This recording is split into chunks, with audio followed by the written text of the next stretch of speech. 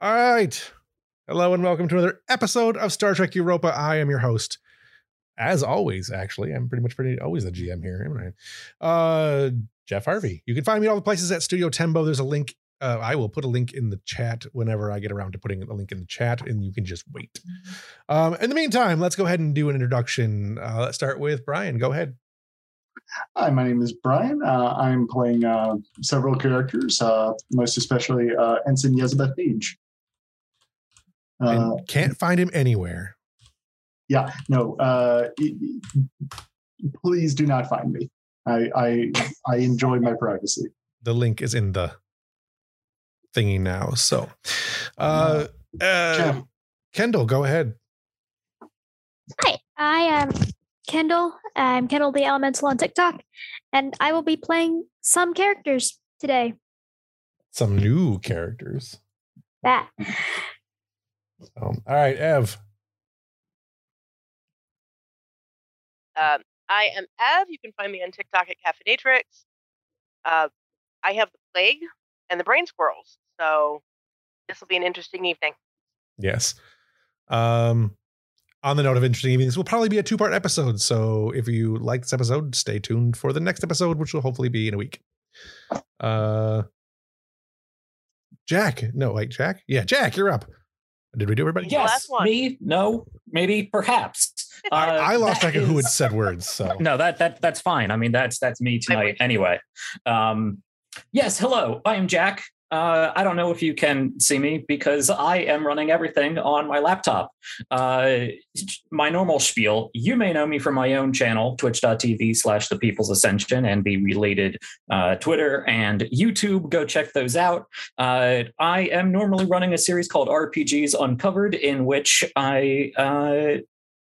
it's a series dedicated to showing just how quick and easy it can be to learn a new TTRPG. We look at mainly indie TTRPGs, but I might be moving into some bigger ones coming soon, where I break down the rules, make it nice and easy to digest, so you don't have to read through an entire 300-page book. You can just watch like a 10, 15-minute or so series of videos on my YouTube and then sit down and play a game.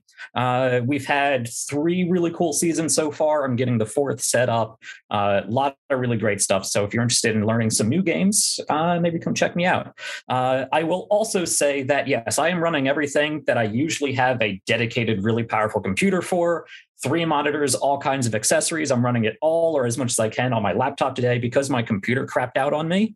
So we're going to see how long that lasts. But I will say I'm sure Jeff will be getting to his own shilling soon. Do support Studio Tembo as much as you can. Great show. Jeff's a great guy. Not only this show, but his other shows and all the people he brings on to talk with them.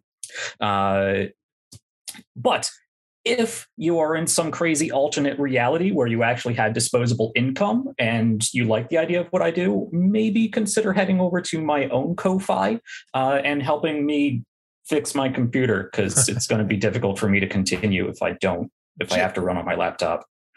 Jim on YouTube said he's hasn't seen you on his feed yet, so go ahead and drop a link in the notes there, and he can see that and find out. From there, let's go ahead and I'll do one last quick shill for myself. Oh, also, I'm playing Captain Ronnie Ambrose and all kinds of other cool characters, because that was what we're doing tonight. Right. And Secret Agent Tong. Agent Tong. So last shilling for me is if you like this channel, please like, subscribe. You can find us on Twitch and all the other places. But if you like us on YouTube, you can also get access to the or you'll get notifications when we get the Continuing Conversations podcasts out, starring Michael Dismuke and Jim Johnson, the one of the writers and the product line manager for Star Trek Adventures, the RPG. Their podcast is hosted on my channels, and I will be returning to hosting that show sometime in the next couple of weeks. I'm not sure when. Somewhere around their 1-year anniversary for that show, I'll be back on that show, as it took off from my STA Engage show originally. There are other things in the works on this channel that are not RPG related. So don't be shocked if you find things that are RPG adjacent on this channel in the near future. Also on TikTok and all the things. I put the link in the thing. I think Jack was getting ready to put his link in the thing.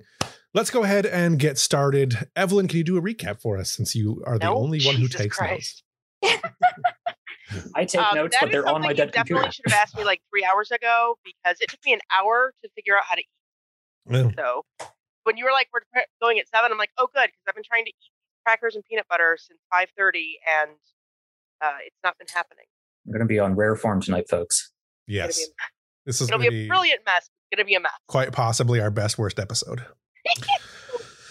All right, so last time we had a party, and by we, I mean Koba threw one hell of a rager.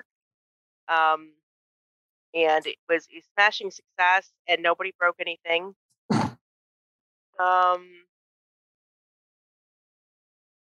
Sorry. Usually I do recap, like I do a recap.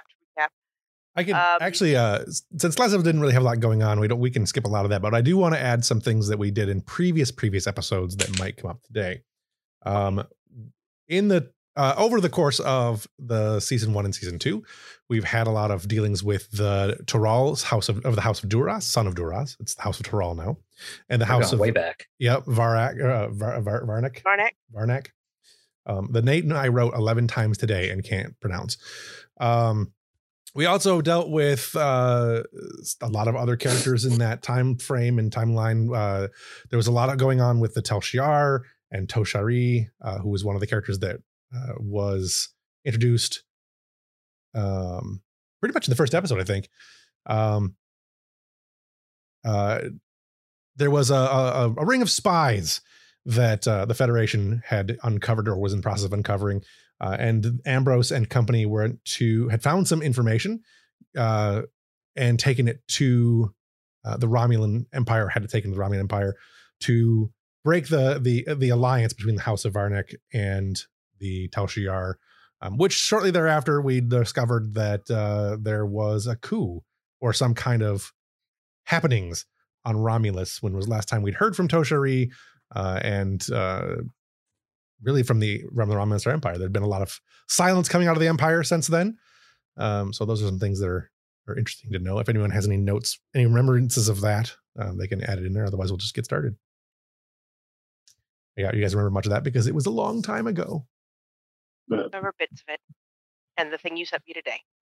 Yes, and the thing I sent you today, which is more or less a complete recap of the thing. So I can use we'll use that as a way to feed some stuff in.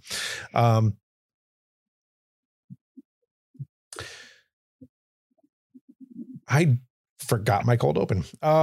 So let's go ahead and just start with the captain's log, because I think that is probably the best place to start this episode out at. And then we'll come back from the break after the first couple scenes and do some stuff.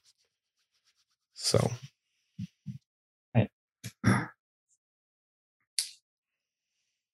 Captain's log, stardate 54739.2. Starfleet Command wasn't very forthcoming with details, but Admiral Aralani confirmed Europa's temporary detachment from the Narendra Task Force.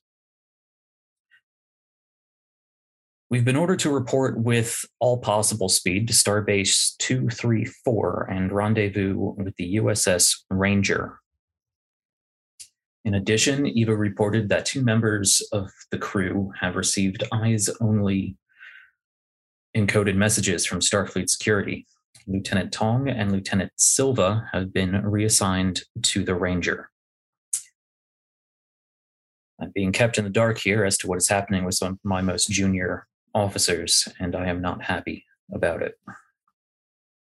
To make matters worse, Starfleet Command has also dispatched JAG to look into some recent activity regarding my XO and Chief Medical Officer.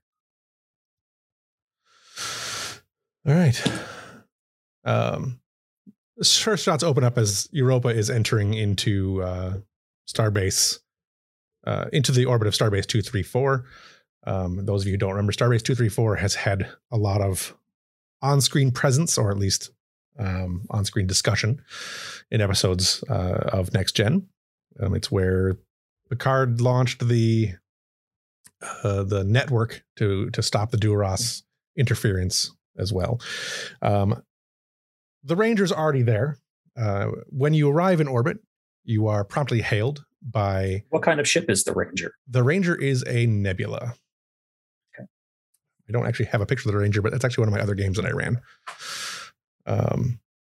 The Ranger is in orbit already, and as soon as you arrive, before you really have a chance to get situated even in system, you are hailed by Captain Fernandez.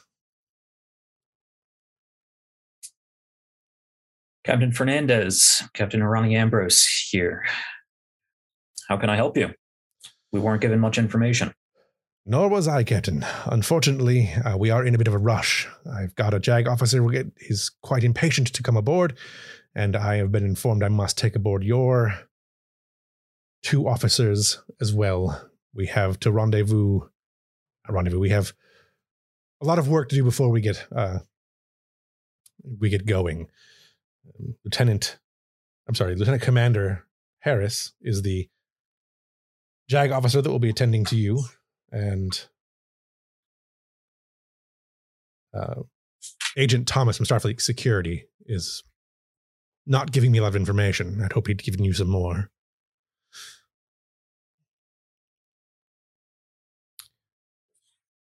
Do you have any idea how long my lieutenants will be away on your ship? I don't. What I do know, I'm not really at liberty to say, but with any luck, you'll get them back soon. Of course. I have them already prepared. I will send them over with haste. Good luck, Captain. And to you. With that, the screen goes dark. I'm going to immediately look over to Dasavi. Get anything off of them? Actually, I can do that too. Did I get anything off of them? Tension and probably a little bit of uncomfortableness. He doesn't necessarily seem to think he doesn't necessarily know everything that's going on either. Just there's a lot of pressure on him.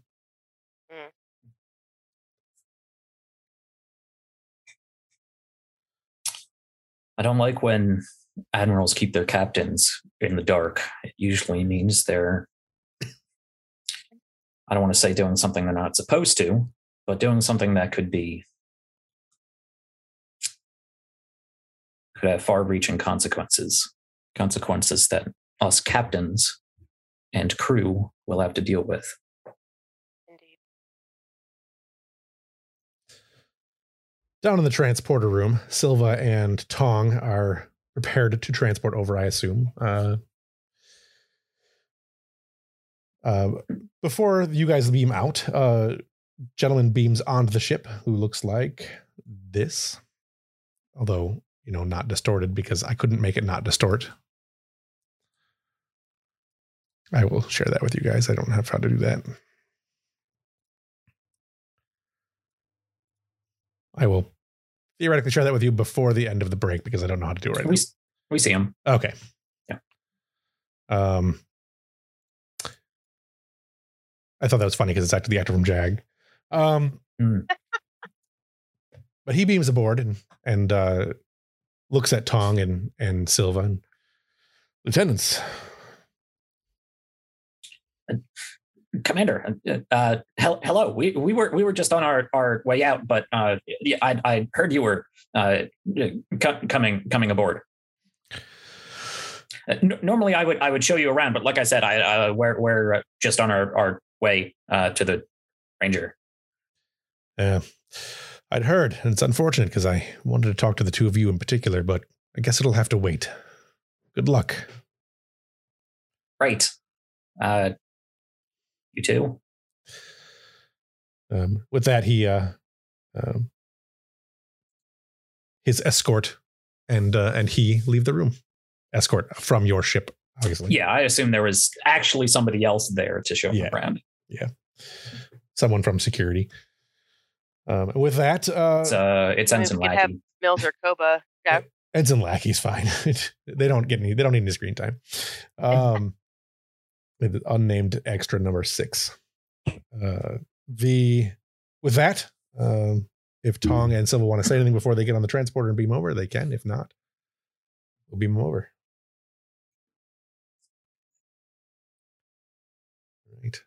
Right. Tong just looks nervous. Like more noticeably more nervous than Tong's usual amount of hyperactive nervousness. Relax. They wouldn't be sending us if it was they wouldn't be sending us if it was an important mission. It's probably just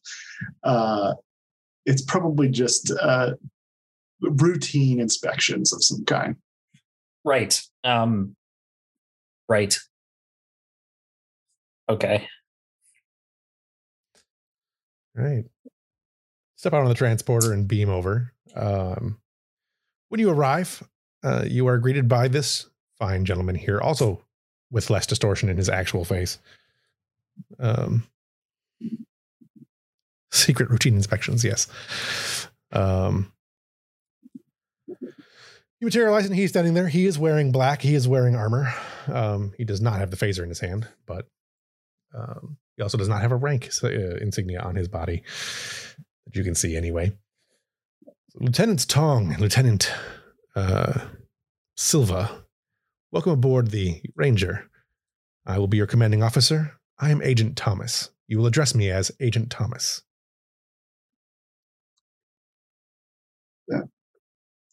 Can't help but notice you're not wearing the Delta. Is this not a Starfleet operation? This is an operation that is sanctioned by the Federation. He said that kind of weird. Yeah. Silva will give a curious glance towards Tong, but doesn't know. Do we get black turtlenecks? You do. He points to the two bags on the ground there. Put those on and meet me in holodeck 3. Do we keep our communicators? No. Okay. We'll see you shortly. And let's go to opening credits.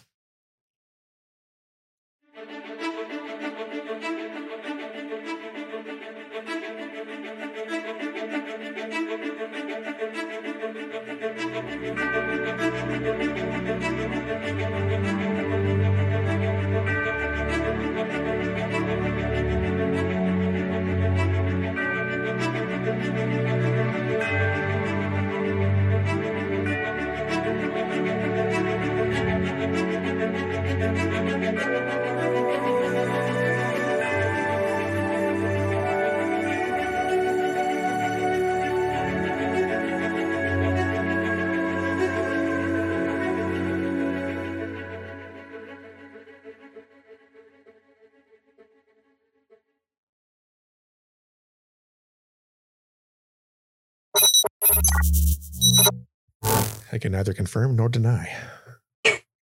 All right. Back aboard Europa.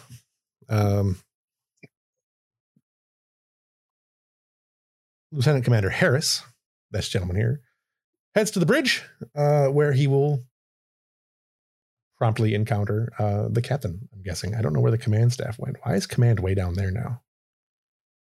Oh, senior officers. That's who I want. Yeah. I forgot how this is laid out.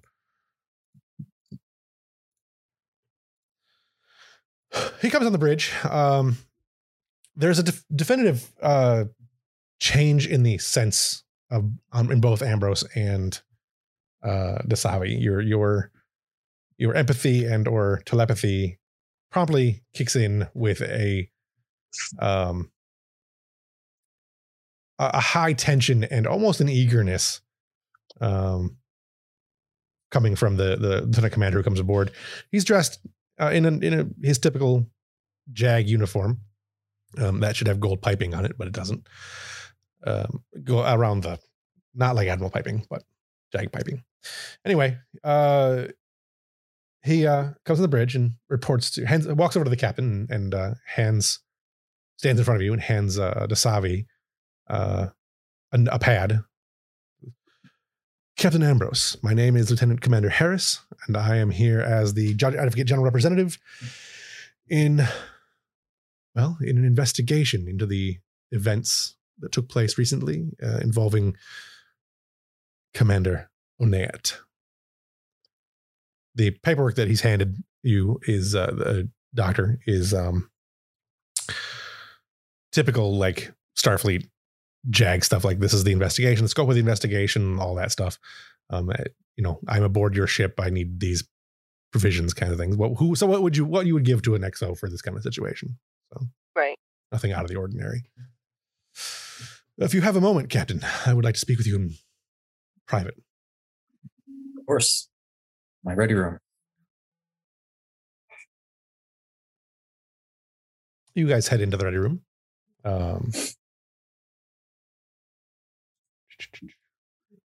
Captain's ready room. Anyway. There we go. Ready room. Captain, I know this can be an inconvenience having JAG aboard ship. I hope to make this as uninvasive as possible, unintrusive.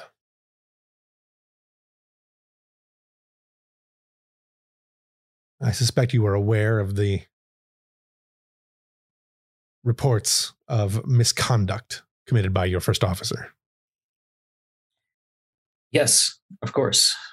Those reports were written by herself and presented through me. Excellent.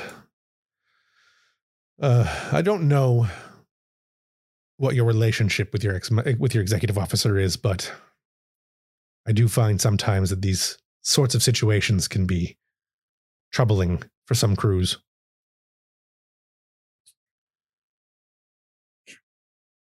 I hope that is not going to be the case here. From my understanding of these proceedings, it requires a sort of adversarial nature between yourself and members of my crew. Somewhat. I think as long as we all handle this situation in good faith and with respect to everybody involved, I don't think there needs to be any extra commotion. I'll be frank, Captain. I believe that I was tasked with this assignment because I feel that the sort of gross abuse of power that your first officer has allegedly done is grounds for termination from the fleet. Prison time, possibly. And I intend to find justice. It's a complicated word there, Commander. I don't disagree. But I think you would agree that it is our job in Starfleet is to ensure a more just society.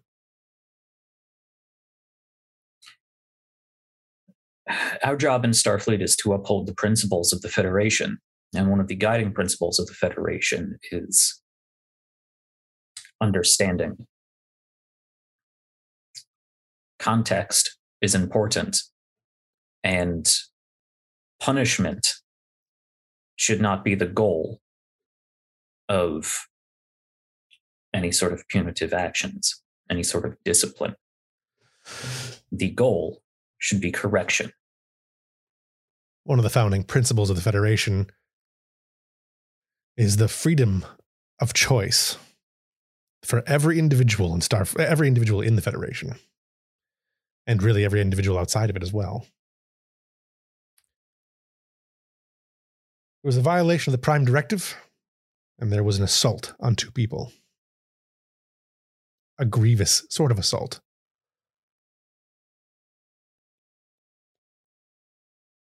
I think if a punitive action must be taken in order to ensure that this sort of thing never happens again, then that is what must be done.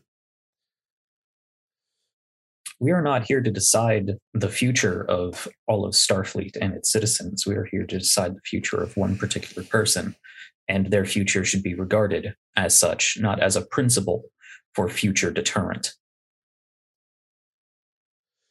Perhaps.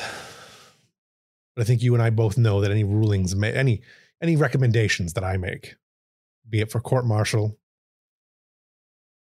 or not, will have lasting repercussions outside of this ship. You're not wrong.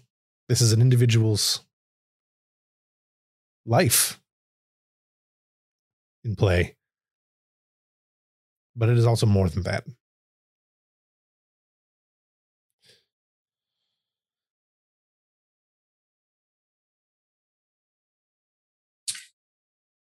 Well, I am here, as always, to uphold my duties to Starfleet and the Federation, and I will do so to the letter. That's all any of us can be asked to do, Captain. I do have, and he pulls another pad out of his pack. I do have a list of resources I will require, a rune office and things like that. There, as the executive officer is the primary suspect, I do not feel it's necessarily appropriate to go through them for all of my needs. Would agree. I can assign an extra liaison to this. And let me ask, actually, our cast here, my immediate thought would no, there would be a conflict of interest there too. I was gonna say Kendall, character Kendall, not cast Kendall, right. But seeing as they're related, Yeah. I don't think that works. Yeah. Anyone else have any suggestions for who that should be? I think Mills might be an interesting choice. Unless we want to be able to have more people in the scene, in which case,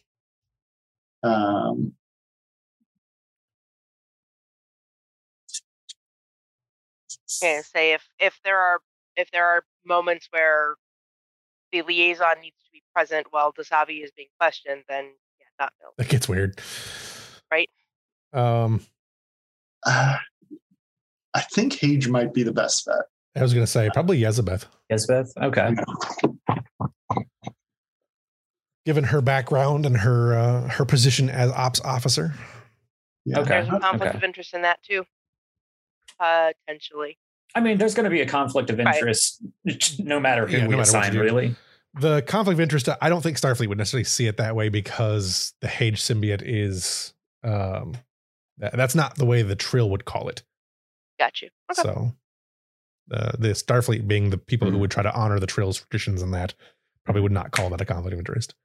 Plus, I think a smidge of conflict of interest is interesting. Agreed. Yeah. Yes, I will assign. She's still ensign, I believe. She's still She's ensign. still an ensign. Yeah. I will assign Ensign Yezbeth Hage to oversee it.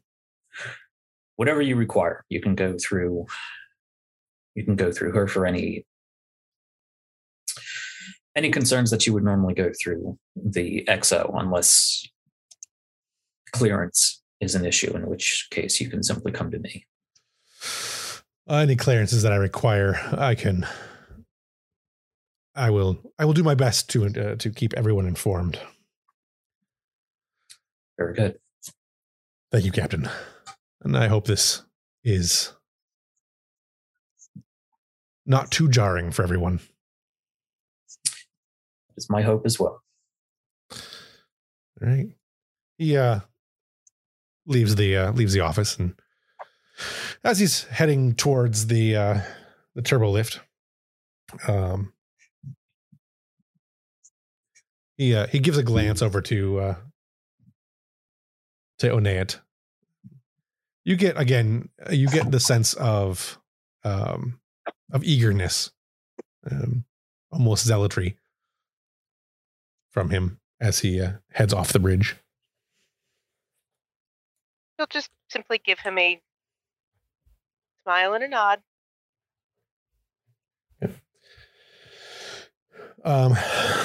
Anyone want to do anything aboard Europa before we move over to the Ranger? Are there perhaps more people being transferred to the ship? There is at least one more. I don't know which one you wanted to have. Kendall, I don't know which one of those two you wanted to have brought aboard. Tana is the one that is going to be transferred to the ship. Okay. That's your science officer? That is my communications officer. I think she was put under engineering. Communications. We'll put her under command. That's where she would go.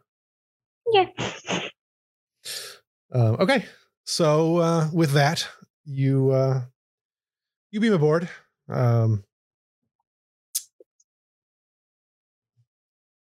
Tana Sewell, is that what it is? Yep. That's funny. That was my one, almost exactly one of my characters from Eve's name. Anyway, you beam aboard. Europa is slightly different than other ships you've been aboard. The first thing you notice is that it's a little bit more modern. You're just coming from a nebula, which is getting to be not older, but slightly older. Yes, new guest and Gontong isn't here to greet them. You are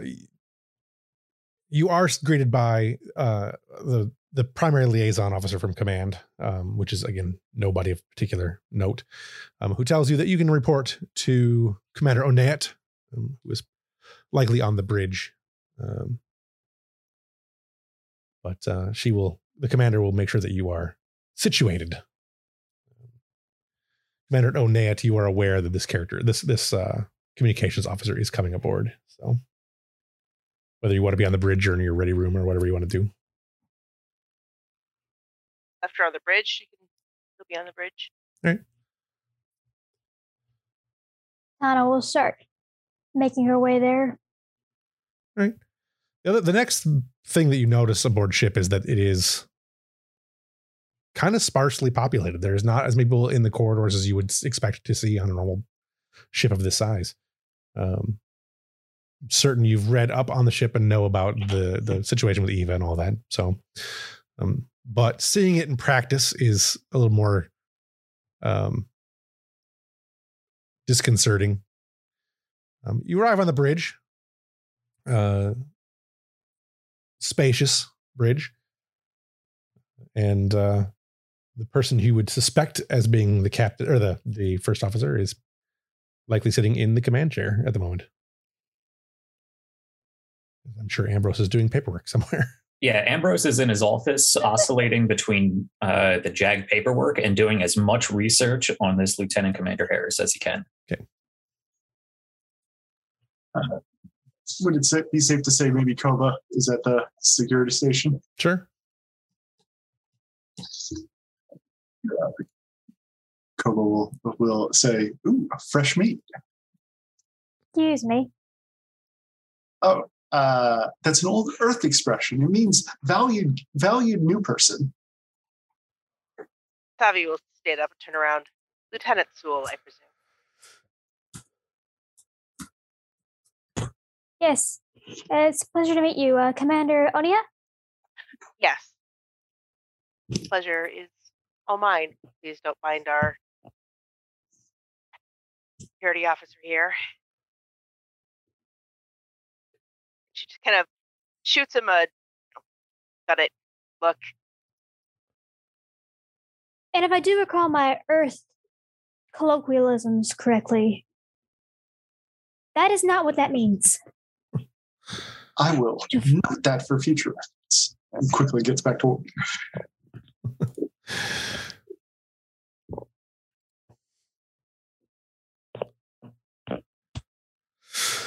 All right. Anything else for that scene you guys want to do? She's going to go find where she's supposed to be working at. Okay. Savi will give you your room assignments and all that jazz. Okay. Let me know if there's anything you need. I will keep that in mind. I'm not sure if there's anything I need yet, because I don't exactly...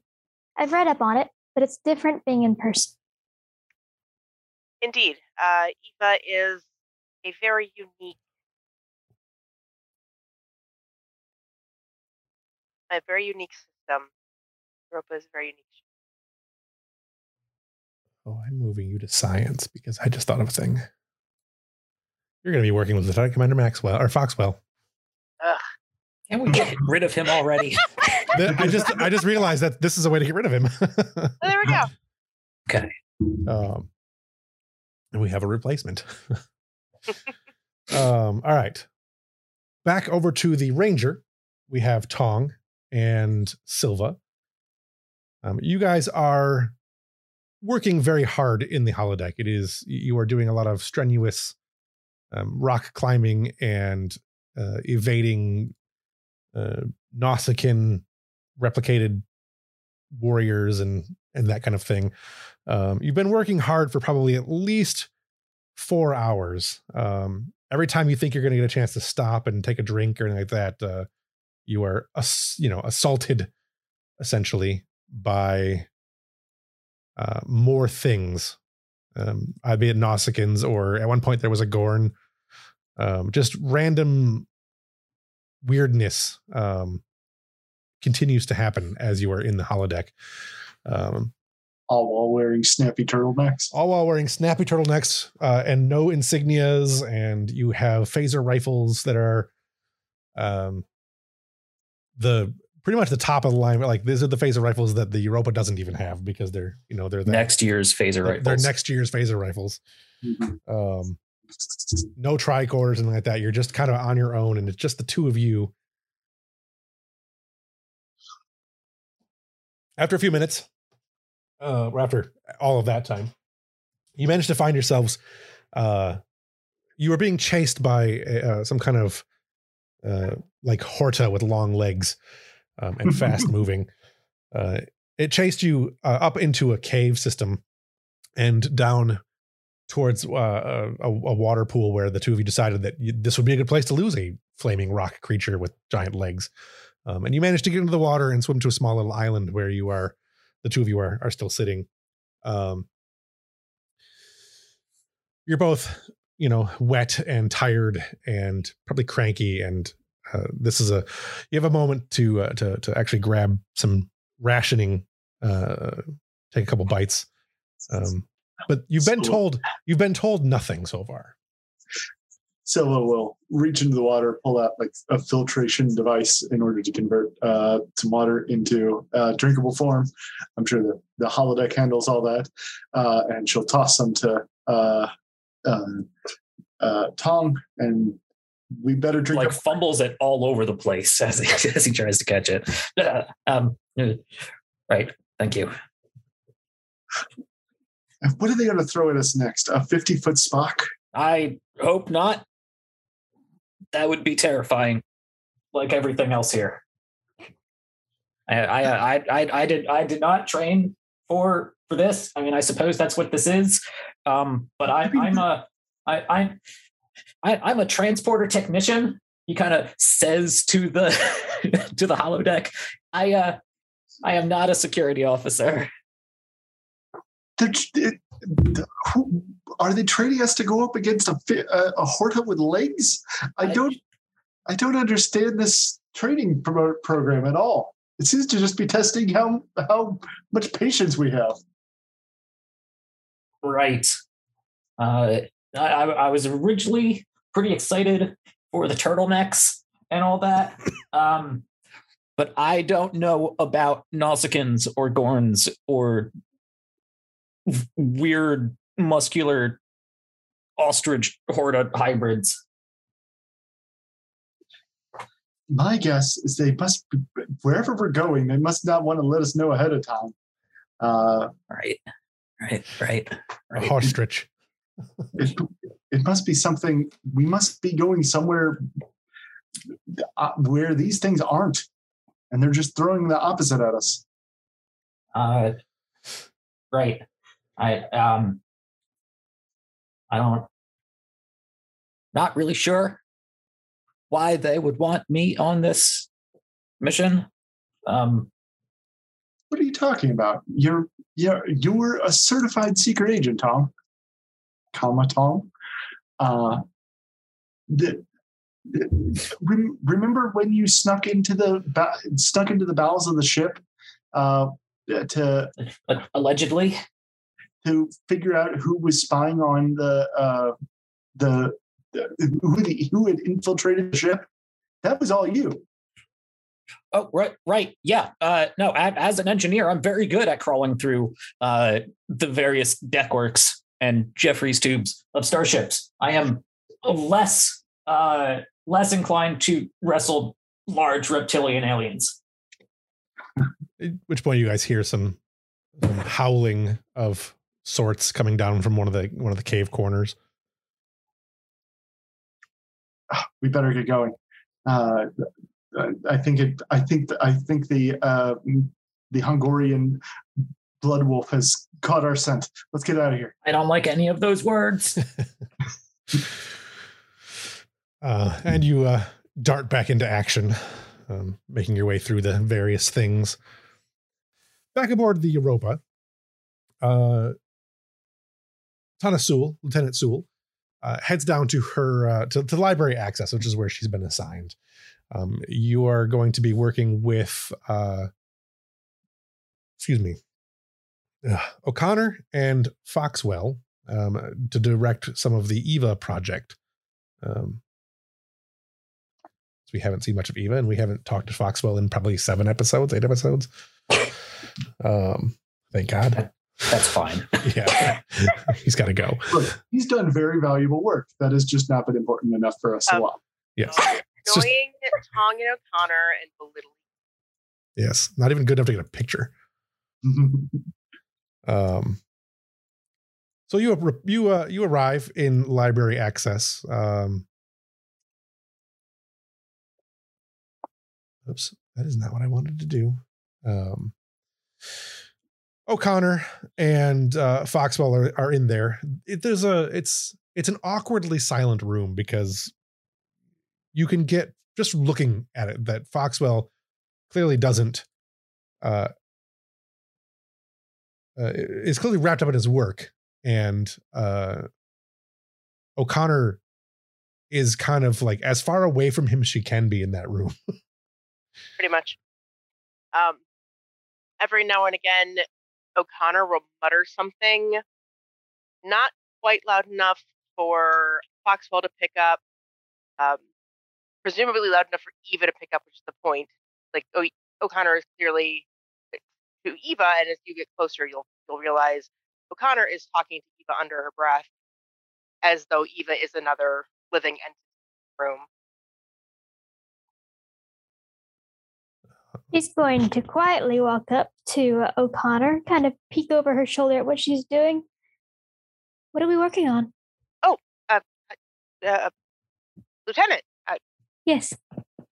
Running some diagnostics and just making sure everything is okay.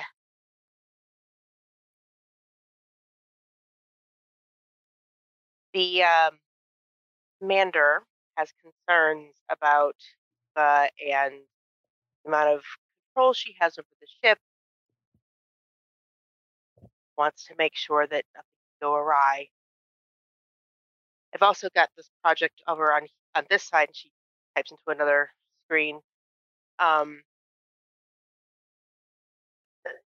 We're working on the SSH. Was the Halloran station for a while.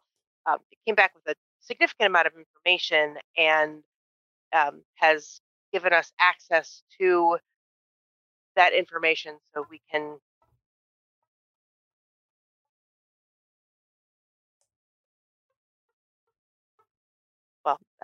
sort of parse out how AI learns, and in the great debate of sentience. Oh, yes. Which side are you on? I think both the SSH and Eva have demonstrated quite, and she gets a little quieter, unequivocally, that they are sentient. Eva feels, she has emotions, she experienced fear and worry and concern for her future, and the SSH clearly has an ego, and I don't mean that in big head. I mean in that sense of self and a little bit of a big but don't help. So would you consider these to be born from all of you? I suppose in a way. Born from Dr. No. Dr. Zimmerman. Dr. Zimmerman created the base programming for the SSH, of course, the current of the EMH in his own image. And Dr. Zimmerman has an outrageous ego, and he programmed that into his creations. Dr. Maddox created Eva. That is a different thing altogether.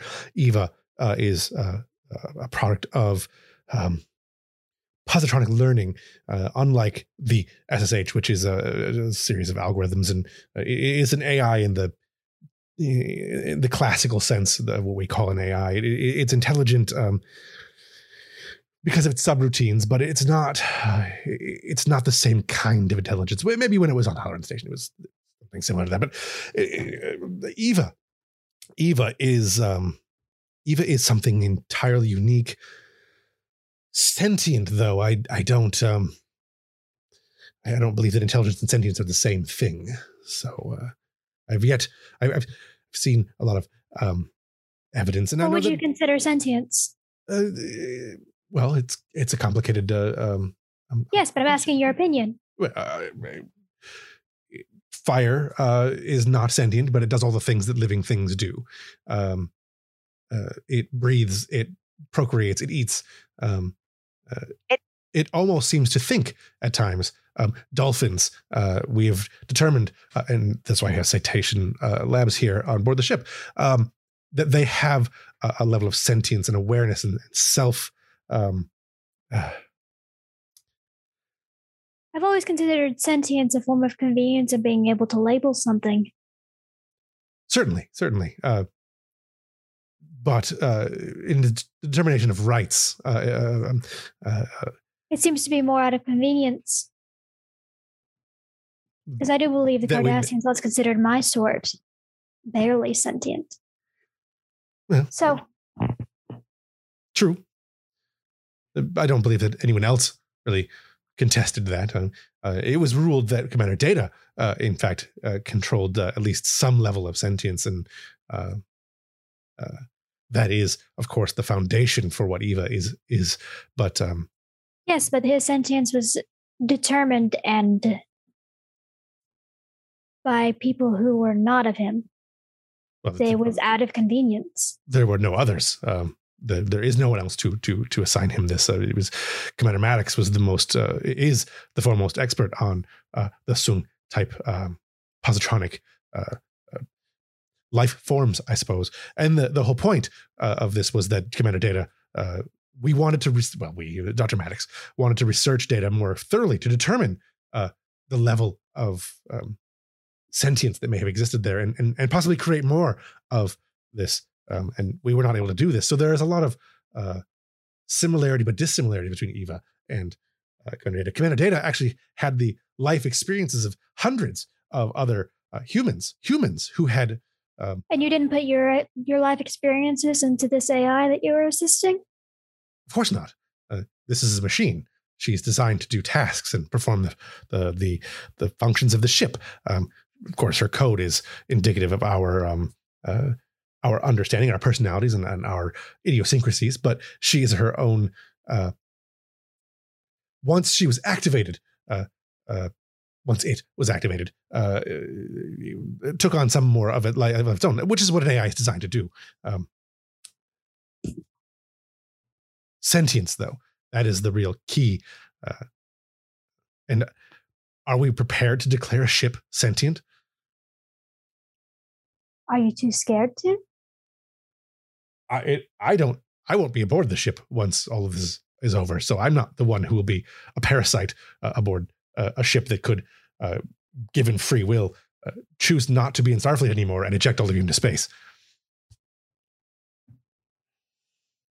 We could always ask her to let us stay. So, where am I working in here? Your station is, he points to one of the other stations there. Thank you. Of course. Welcome aboard.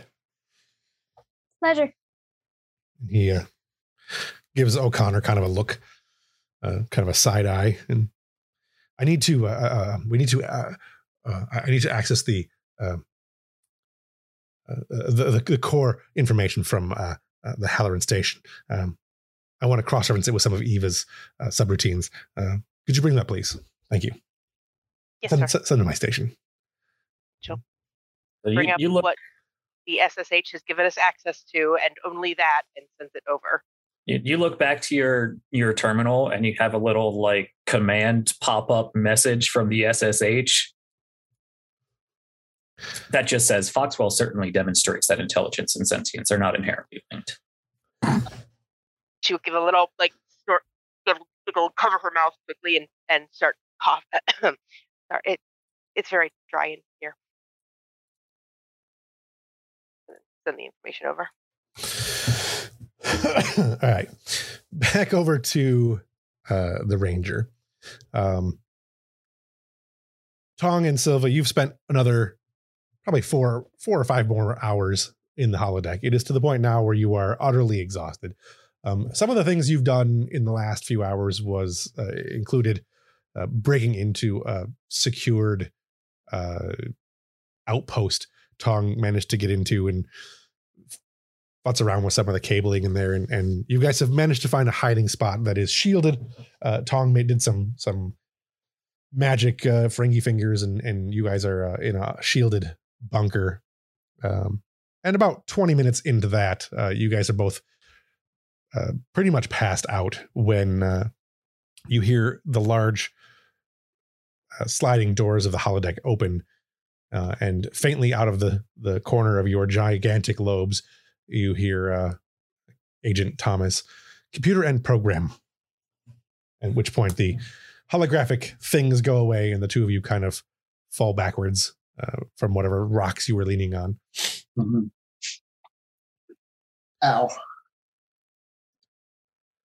Oh, geez. Do you mind telling us what that was all about?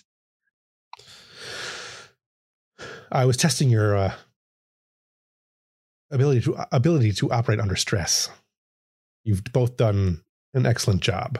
Your skill sets, I think, are quite suited. There's some. Go ahead. Right. There's someone I would like you to meet, and then I can explain more. Is it a Gorn? Is it a Horta with legs? I believe it is someone you already know. Please follow me. You guys head out into the hallways and down the corridors, and you notice that there is no one else in these corridors between where you are and where you're going. It is just the three of you. We're out of the simulation, right? You don't think this is one of those weird simulations inside a simulation that sometimes happens? I can't say for sure, but who could say with total certainty? I don't have it anymore. You step into, you arrive at the next door and it says Brig. You step into the Brig and you can hear the distinctive hum of one of the shields being up, but it is obscured. It is, there is an energy field, an energy translucency to it. Please have a seat. Point as Thomas gestures to a couple of chairs, and then he steps over to where the switch for the door is, and flips it, and a recognizable form and face appears. I lost him though. It is Teketh. Sorry, my Zoom went out there for a second. Did I miss anything between what I was saying and us arriving at Teketh? No, just sitting down. Okay. You missed sitting down. In the Brig. In the Brig. In the Brig. I do love sitting.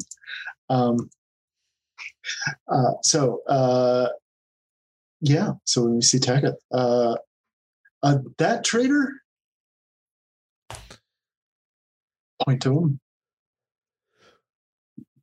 What's he doing here? Mr. Teketh is vital to our mission. No, he shot me once, right? And he may again. Well, that's reassuring. Mr. Teketh. It meant you no harm. If I'd meant to really hurt you, I would have. Right. Very impressive, you know. Did you say you're very impressive? I'm very impressive, you know. No. I said you're very impressive. Okay. I'm quite impressive. Yes, I totally heard. I'm quite impressive, you know.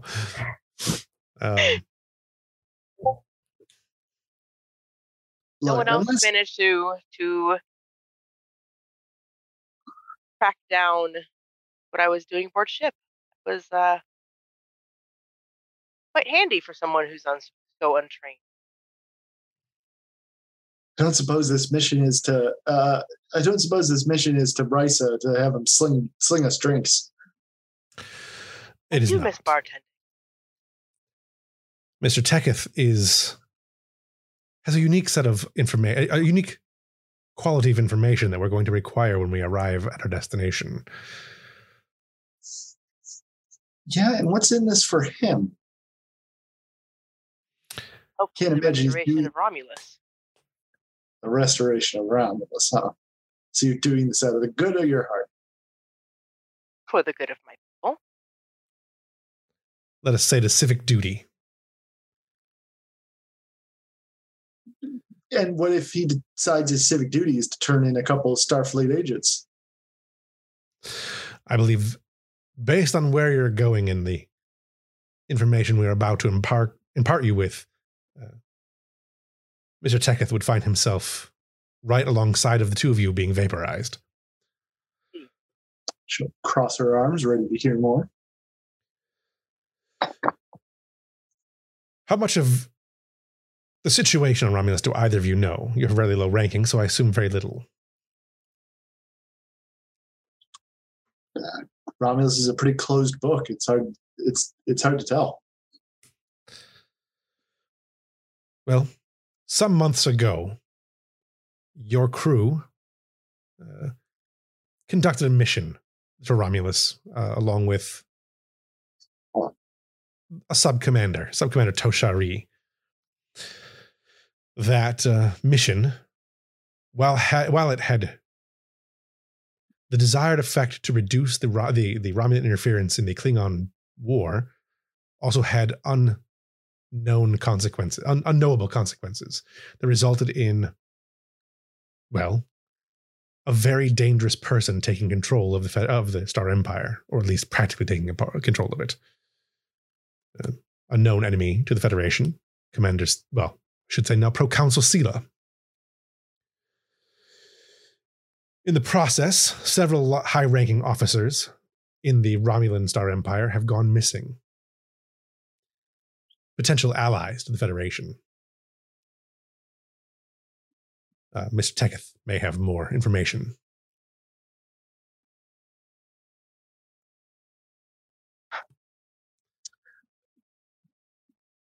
If you want to expose any of the information that you have, otherwise I can do it. I don't know if we can trust you. After all, you were giving our information to the Romulans. That's why we stopped you in the first place. I was giving your information to the Romulan Star Empire in an attempt to build our own forces and our own technologies to Tal Shiar. Well, I suppose that's not something you can go up and knock on our door for. Toshari tried and didn't get it very far. All right, fair point. What do you think, Tom? Do you think we could trust this guy? I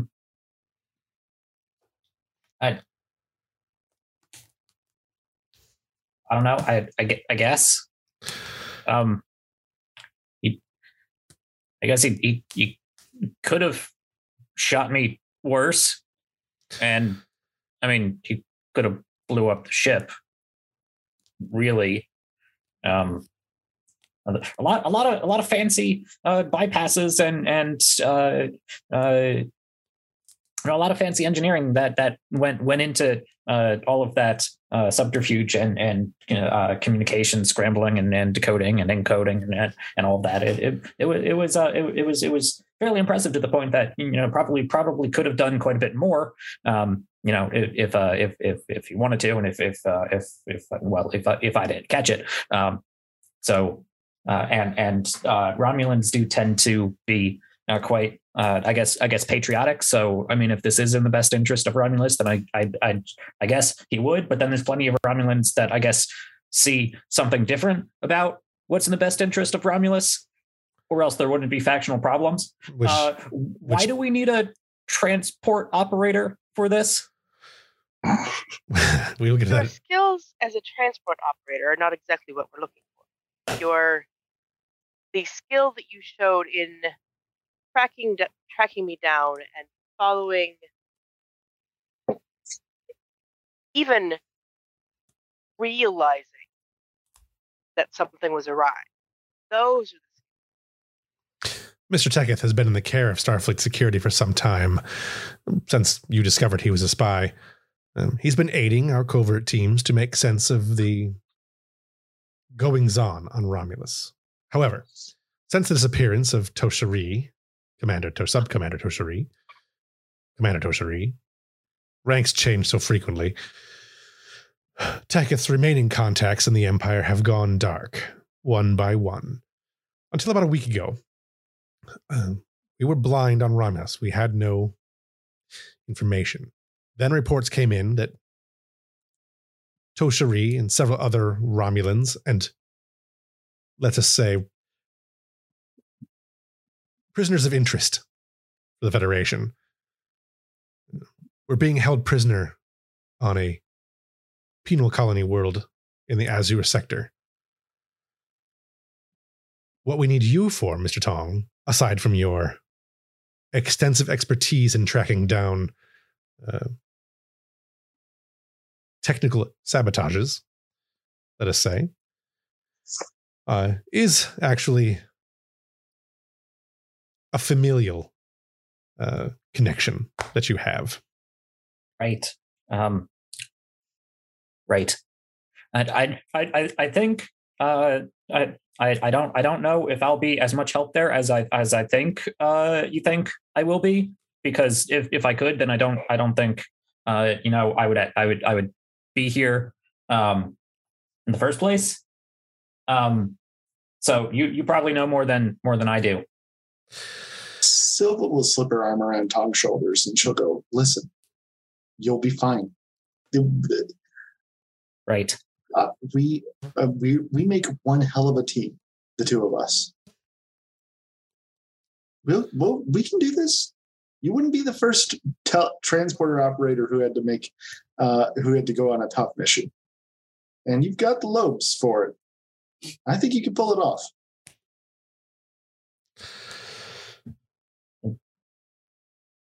The four well, of... Go ahead.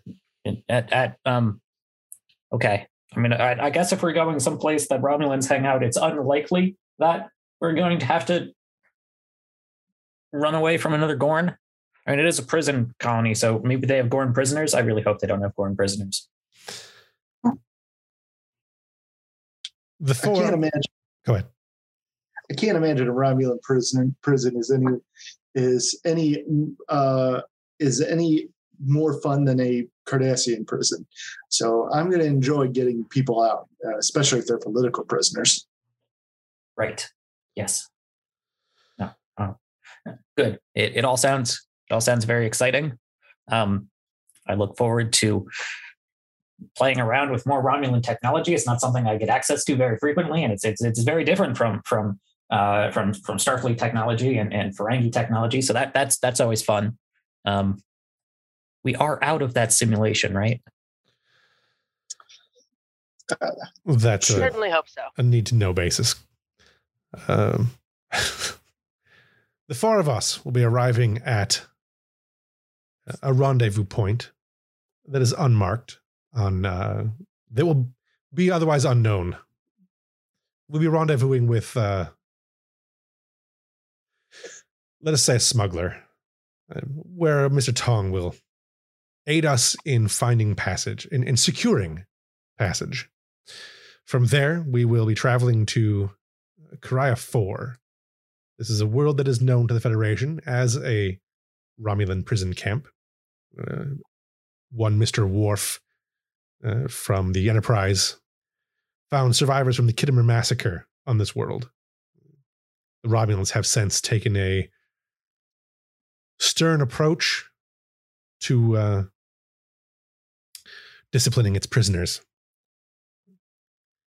The people that are there now are high-ranking officers, high-ranking political prisoners, several of whom could help bring some stability to Romulus,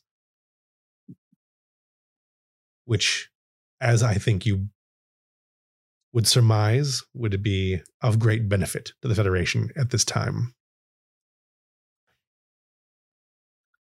Any idea what their external security is like? Do they have patrol ships? Well, yes. He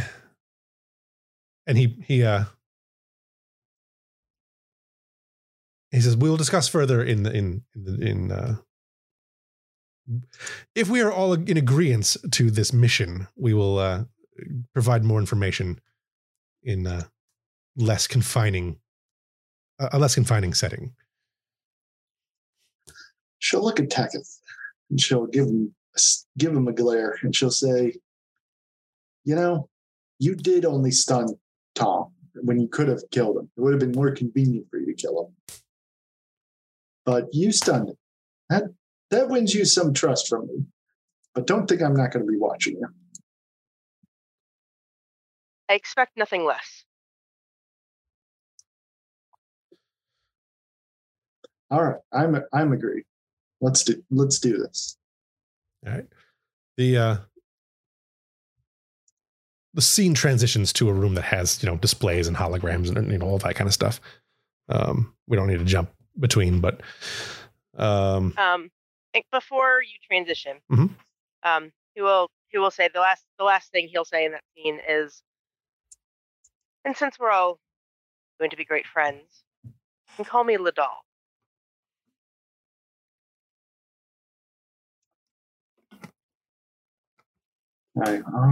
All right. If you insist, Teketh. Just to bug him. In the room with the, meaningful displays and whatnot. I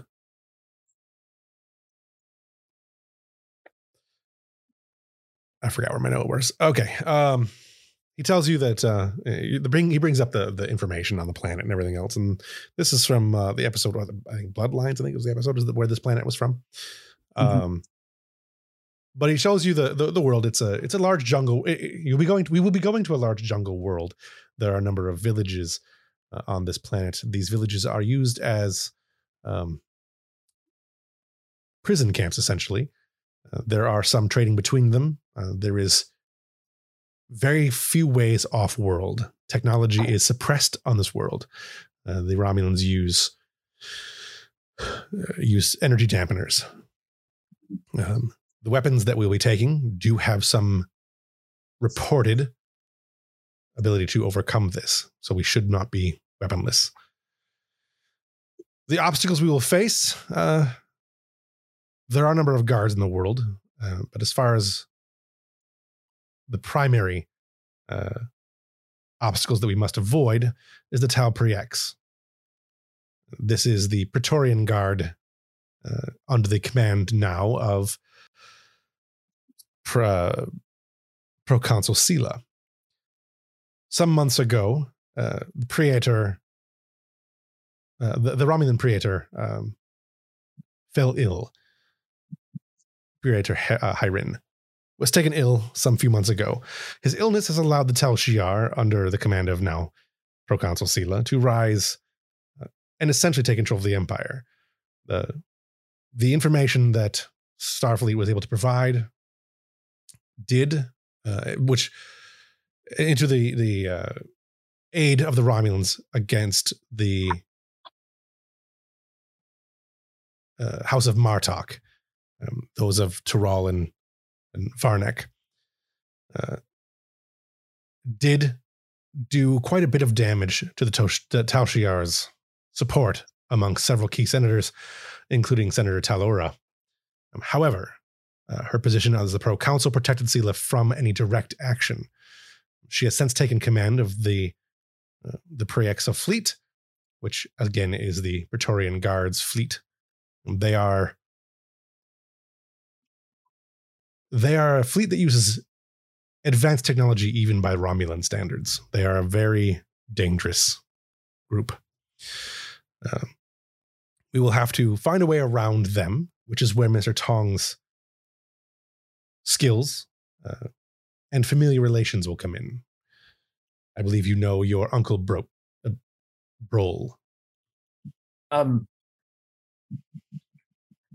No is an interesting word.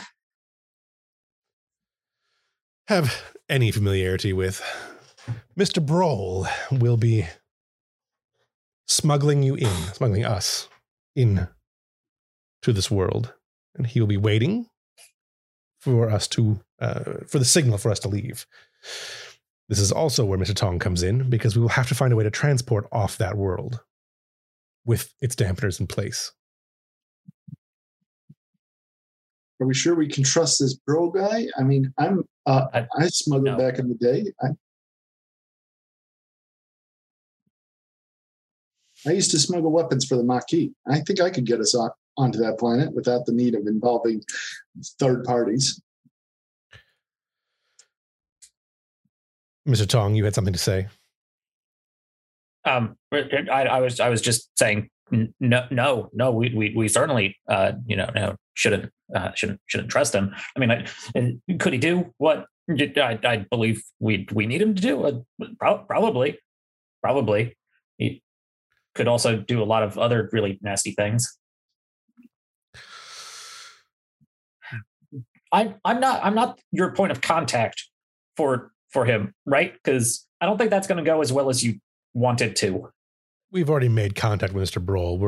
Okay. We're counting on you to be our liaison. Yeah, I'm not sure that we're from two very different worlds.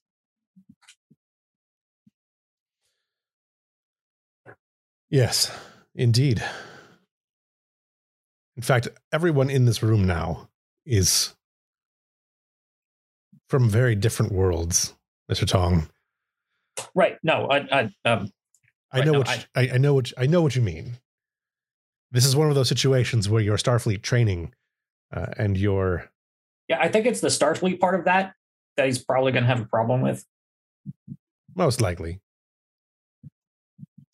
Well, we don't have to tell him we're with Starfleet. Well, he knows I'm with Starfleet. Good point. I mean, my whole family knows I'm in Starfleet. Most of Ferenginar probably knows I'm with Starfleet, and most of Ferenginar probably doesn't like it. I mean, maybe not most, but a good amount. Especially people like Brol. I mean, he gives bad Ferengi a bad name.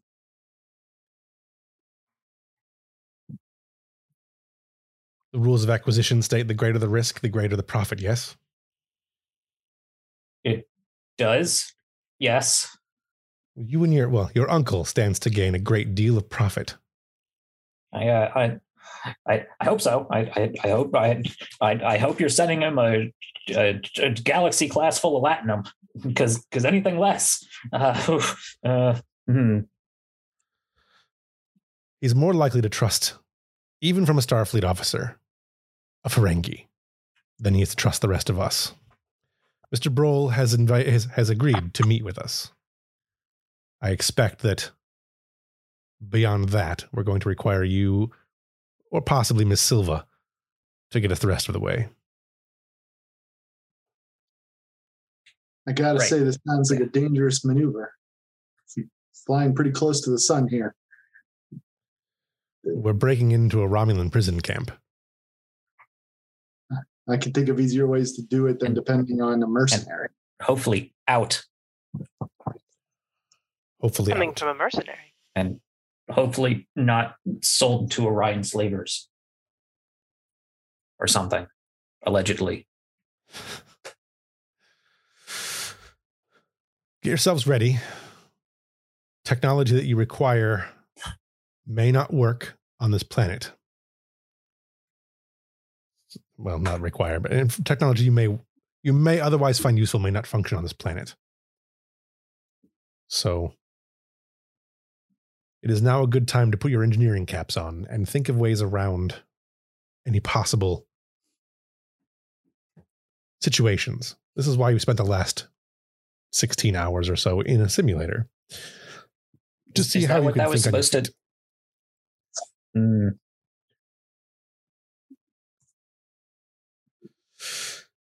If you have any questions, now would be a good time.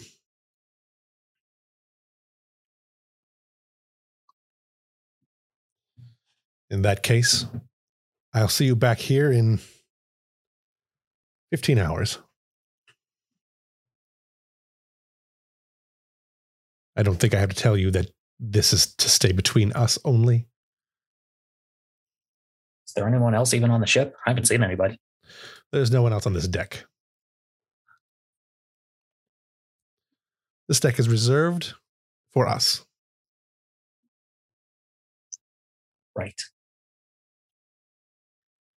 But, Mr. Tong, you have a tendency to go off script. Miss Silva has a reputation for going off script. Sounds like you want people who aren't going to follow the rules. I want people who aren't going to follow the rules once we get on the planet. Until then, it's everyone's best. It is in everyone's best interest if we follow at least a few rules. She looks skeptically at that. 15 hours. Rest up. All right. He dismisses the lot of you. If you have anything else you want to discuss without him there. I do, yeah. I don't know about the two of you, but I don't like this relying on Brohl. If Tong doesn't trust him, I don't trust him. What do you say we take this mission in our own hands? I think that would be a gross misstep.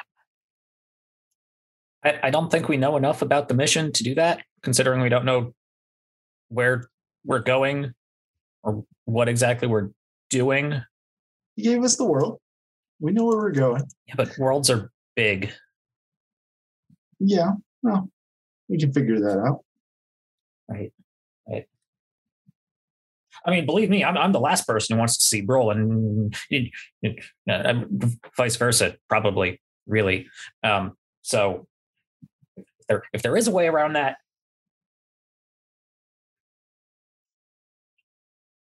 Agent Thomas knows what he's doing, and undoubtedly, in order to keep us from going off script, has information vital to the mission that he's not shared. Yeah, I just bet he does. Like who he's actually working for. I've met Starfleet intelligence, and I'm not sure he's Starfleet intelligence. I assure you he is. You think he's a Romulan?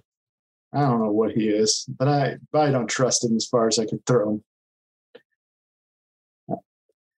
All right, we'll play along for now, but I don't trust him, and I don't trust Brohl, And if I need to, we're flipping the script.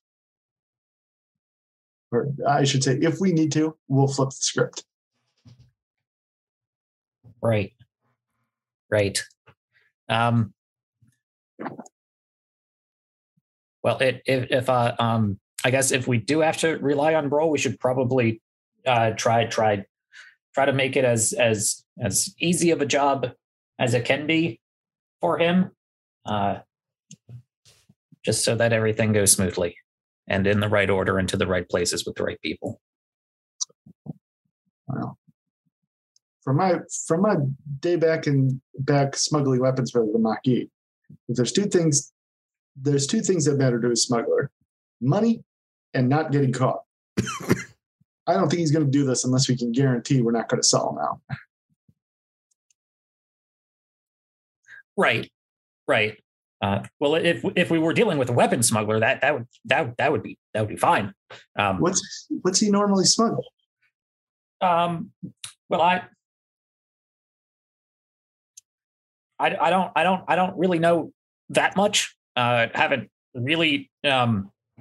Like I said, he gives bad Ferengi a bad name. So my side of the family and that side of the family didn't really get along well that much before I went to Starfleet, and definitely not so much when I went to Starfleet. So my information's kind of a little out of date and kind of, a lot of hearsay and whatnot. But I believe. What do you hear and say about him?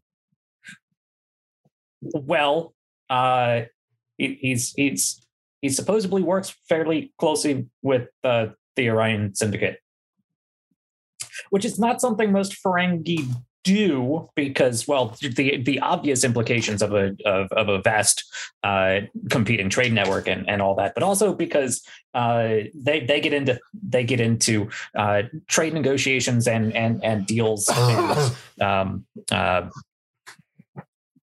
contraband and whatnot that tends to be that the risk associated usually outweighs the profit for most Ferengi, at least, especially working within the ever growing bounds of the Federation and whatnot.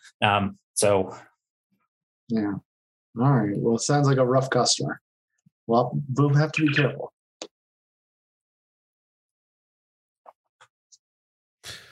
Someone just hailed the captain, apparently.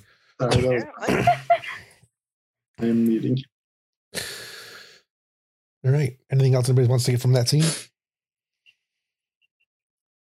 I'm choking on my own dying.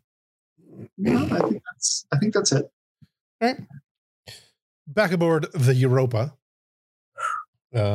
Commander, I should say Lieutenant Commander, Harris calls. What's that? I was just gonna say we've probably converted like the one of the modular laboratories into like a modular office. Yeah, some kind of office for him. Elizabeth and I don't remember where I put him, but the commander, Lieutenant Commander, are in the office working. He's going over the reports of the not just the incident on the Emil world, but also the stuff with the Hidali and her Oneat's refusal to, or I shouldn't say refusal to get in the, to help them in the way they wanted to, and how that has affected international or interstellar relations.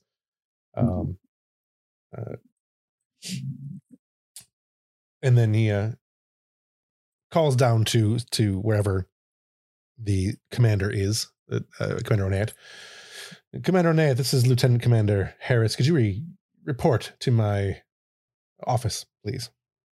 Certainly. She will make her way to his office. Ensign Hage, you have some familiarity with the doctor, yes? Yeah. She and Jorad were friends. My previous host. Yes. She has a very substantial record. A lot of commendations and close connections with both Mr. Hage, Captain Hage, forgive me, and Mr. Ambrose. Again, Captain Ambrose. What's your personal thoughts on the doctor? She gulps a little. Well, Speak freely. oh, are you in here? This is before you arrived. Oh, Sorry. I was, as you're walking down there, he did having this conversation. Yeah, Gotcha. she comes in. Okay. She comes into with a pile of pads and is talking as she's going over them. And she says, "Well, she's incredibly professional. She's the most skilled trauma surgeon somebody could ask for. That's for sure. Personally, though, I've never been able to get along with her. I know that sounds strange given that Jorah and her were close, but she's always been a bit cold to me." Have you worked with many Beta Zeds? Me? No. This is my first posting off Trill. About that time, the doctor walks in. Thank you, Lieutenant. Or Ensign. Forgive me, Ensign. That insight will be helpful. Of course. Did you want me to stay in case you needed anything? Or yes, I'll have you taking notes. Okay. She knows that it's not the computer could do that, but she'll be here in case he needs anything. Yeah. Commander Annette, please have a seat. Commander Harris. How can I help you? She'll come in and sit down. I'd like to make this as painless as possible. But as you can understand, that Starfleet is quite concerned with the reports that we received about the actions on Emil and the potential consequences of your actions in regards to the Idali. Mm. So I guess we'll start by getting your side of things. What prompted your actions on Emil? What were you thinking at the time? What was your state of mind? I was thinking that a scientist, well, not directly under Starfleet, still associated with the Federation, part of the Federation, had gotten 3 people killed already. The people of Emil use propulsion weapons, which don't know how much combat you've seen, Lieutenant or Commander. I've seen some. Propulsion weapons are far more difficult to treat, and in many ways far more deadly than even our phaser rifles. Knowing this was the type of rudimentary weapon they carried, knowing that the 2 in the room with the doctor were armed, I made a decision. A decision to save lives. To strip them of their will, strip them of the opportunity to perhaps turn over the doctor or to be reasoned with.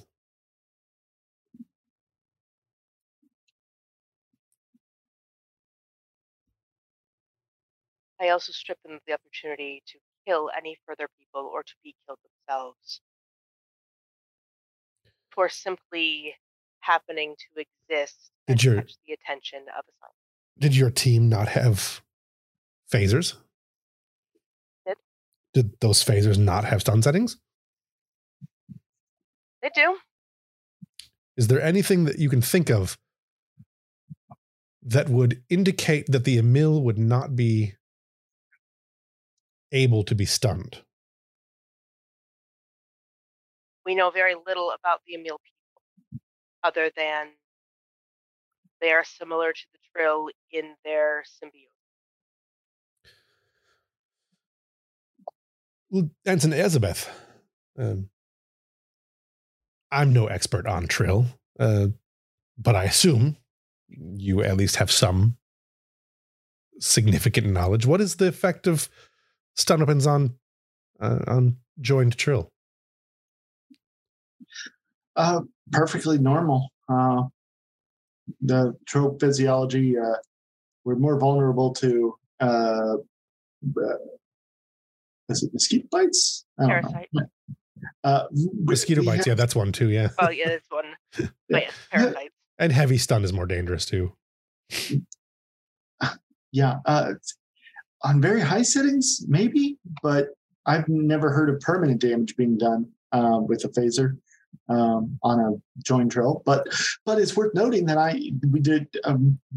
there were indications that the physiology of these things was different from the Trill.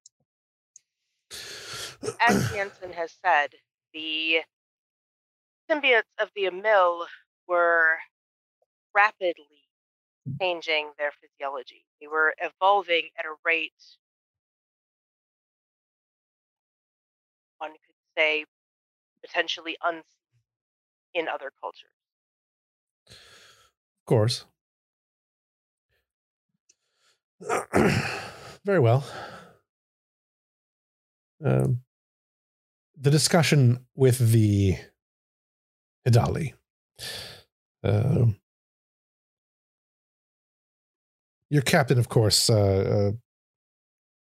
agreed with your assessment of the situation that perhaps their treatment of their own citizens may not be compatible with Federation ideals. As did Admiral Arlani. Had you spoken with either of them prior to your, well, as the Hidali call it, an outburst? Indeed, I did. What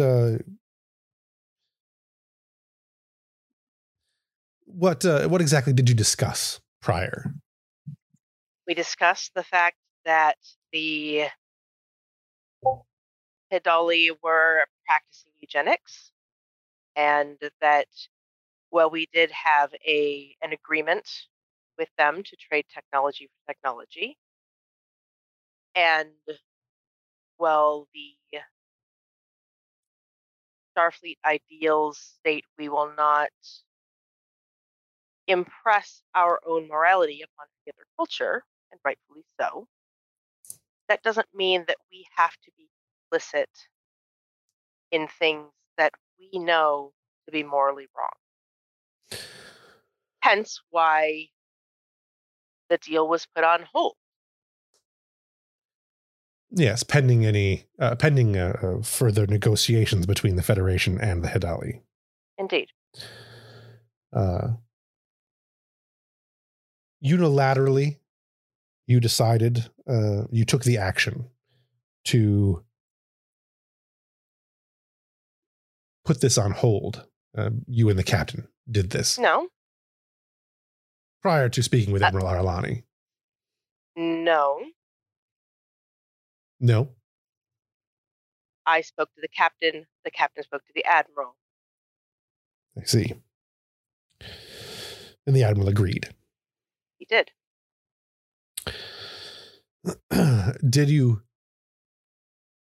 Had there been any indication of an immediate conflict between the Federation's ideals and the Hidali's actions? They had served quite well aboard the Mackinac, doing upgrades there with no conflict. What precipitated the conflict being brought to the forefront? The discovery of their eugenics policy. So a policy on their world that affects no one in Starfleet. A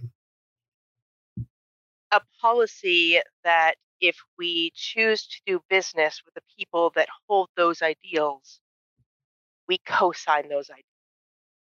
Silence is complicit. And as a result of this potential complicity,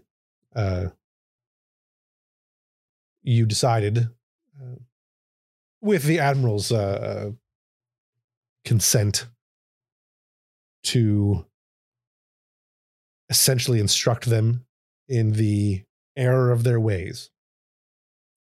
Did no such thing. Does not seem that way from these reports. They seem to have taken a great deal of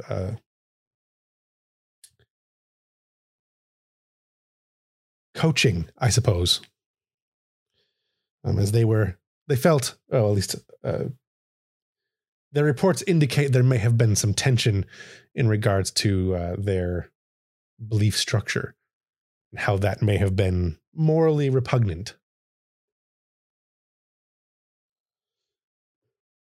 I will say first off, Commander, facts are not feelings.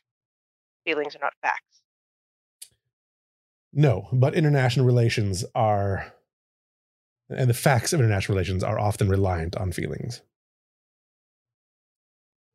Intergalactic relations. A lack of care, as I'm sure a doctor with bedside manner, who was trained in bedside manner, would understand that the way we present ourselves can absolutely have great effect on patient relations. In this case, if the councilwomen, I don't have her notes in front of me, the leader of their people, Dr. Joanne? Yes. Sorry, that was the leader of the delegation. Yes, Dr. Juwan, her reports are quite complimentary. Her personal logs do not reflect that necessarily, but it seems that you performed a great service to Dr. Juwan, and she is quite appreciative of it.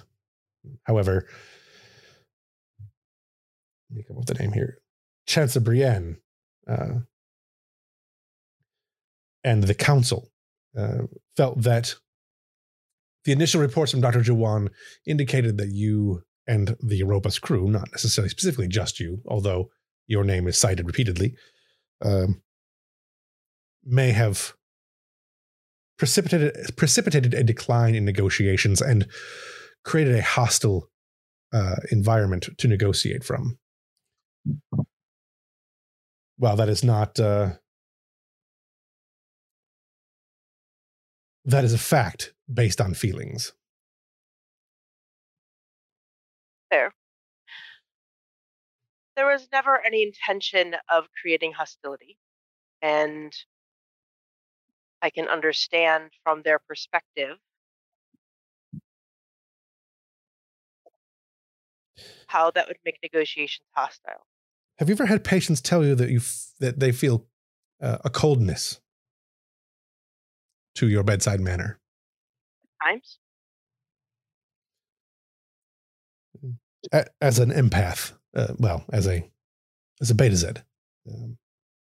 You would feel Elizabeth mentally flinch. As a Betazoid, you have the ability to read minds, to sense thought, as is evidenced by your actions with the Emil. Indeed. What do you believe would be the reasoning for such coldness in a bedside manner of a doctor who can literally sense the emotions of her patients? Is it a choice, is what I'm asking? Do you choose to separate yourself? There are times especially in an emergency situation where you have to separate yourself, where allowing the emotions to overtake you divorces you from the logic that is required to save someone's life. Being not a beta Z, I imagine you don't know that it's not simply queuing into your specific emotion. I am in touch. I am at times inundated with the emotions of every single person on this ship. You're right. I can't possibly know what that is like. And as a result of this, you feel sometimes it is necessary to divorce yourself from those emotions and lean towards a more logical and fact-based analysis. Indeed. What about your parenting styles? If you'll forgive me, we are aware that there is some unease with your daughter who now serves aboard this ship as well. Does that also include, or do you believe that that may have also been caused by perhaps a divorcing of your emotional self for a more logical one? My parenting styles are not a question here, and they are not relevant to my service to Starfleet. Your parenting technique, you're correct, is not in question here. I am simply trying to establish a potential pattern in the way you resolve particular conflicts. I have decades of service history from which we can establish a pattern. Yes. Yes. And that certainly is taken into account. However, as you are aware, Doctor, there are a great number of stressors that affect our lives on a daily basis. One of those could be war. You served during the Dominion War with Captain Ambrose. You Indeed. both saw a great deal of traumatic things that can affect the emotions and logical connectivity that we face, that we see in ourselves.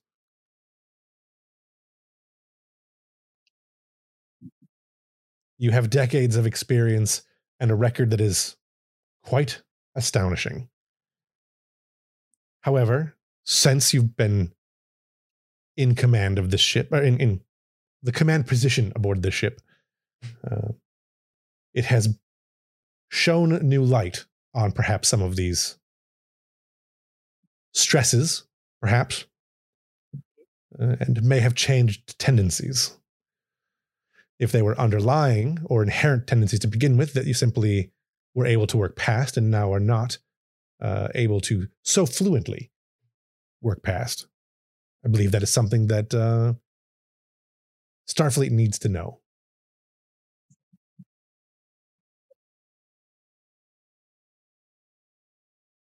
Would you disagree?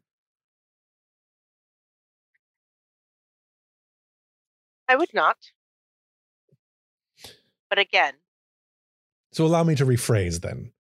How is your relationship with your daughter, Ensign Kendall, been since she's arrived aboard the starship? The ensign has been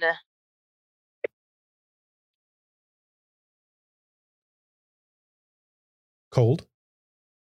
Troubled.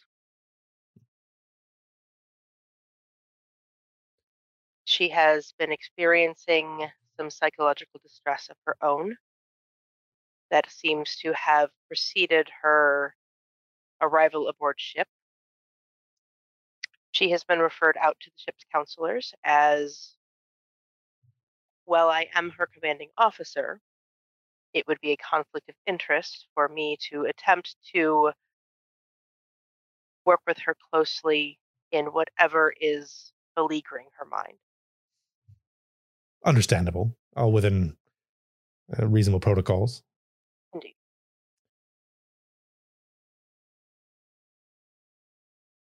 I think I'll hold any further questions till after I've spoken to Miss Kendall.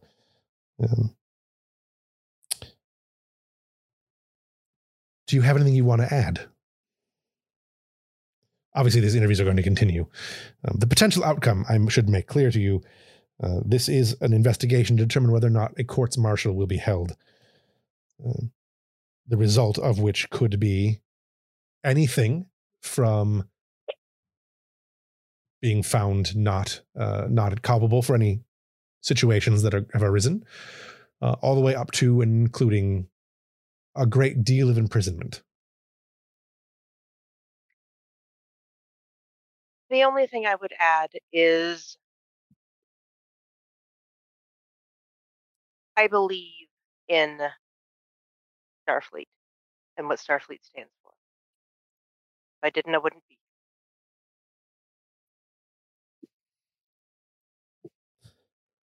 I believe that we all should be held accountable to our actions. We are all fallible.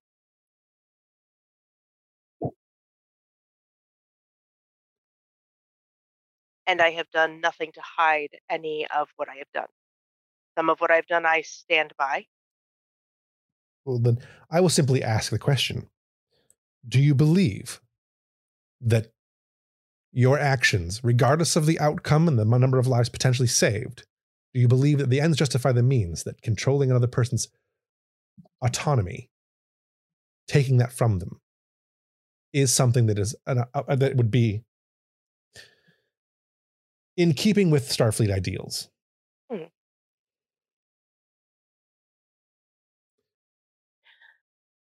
It is not in keeping with Starfleet ideals. Is it something that you think you would do again, given a similar circumstance?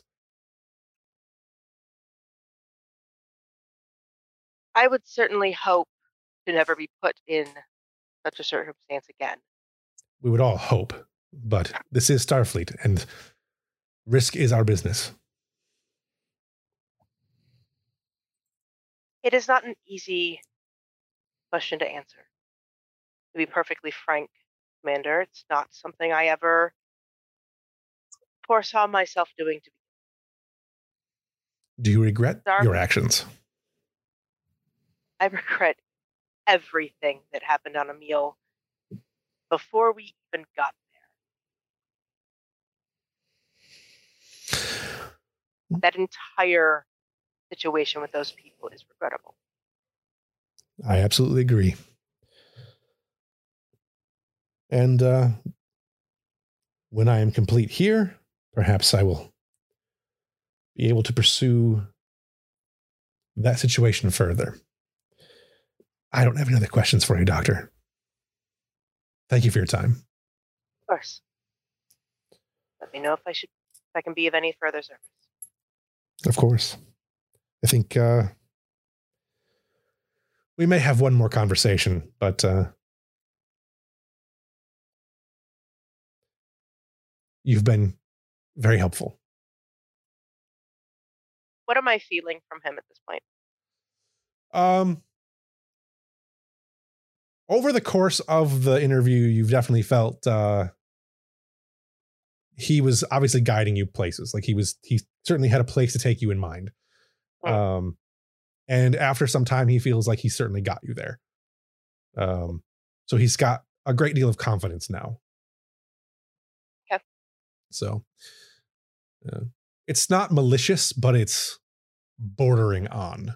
Like he definitely has a zeal for his job. So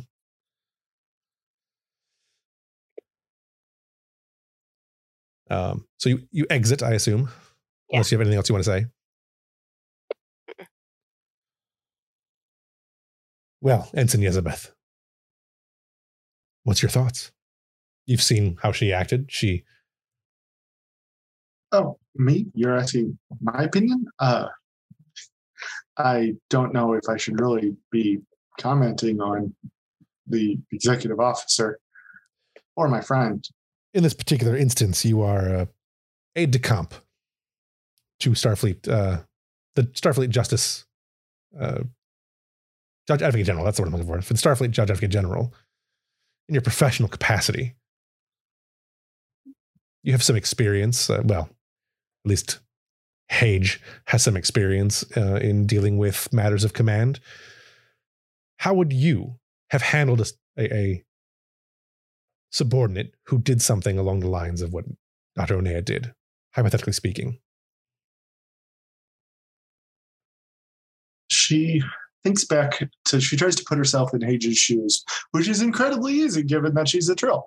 Right. She might literally be wearing his shoes. Yeah, she stands up a little straighter and takes kind of his posture as she says, well,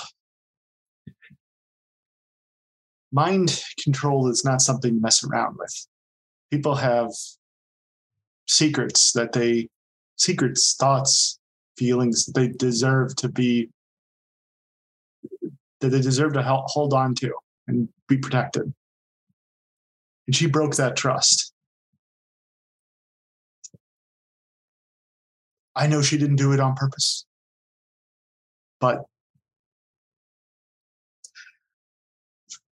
I think the correct course of action would be put her in a position where she doesn't have to make those choices anymore, because people's minds are too sacred for them to play around with. And if she can't control herself, then she deserves to not be put in the position to have to. Well said. She shrinks. She goes back to Yezebel, basically, and says, "Oh, that's what Jorad would have done anyway." Well, formerly her commanding officer and a well-respected captain. I think we'll speak with Miss the other Miss Onea shortly. Yeah. Here are those tablets for Beta Z mental case law. I'll leave them on your desk. Was that it?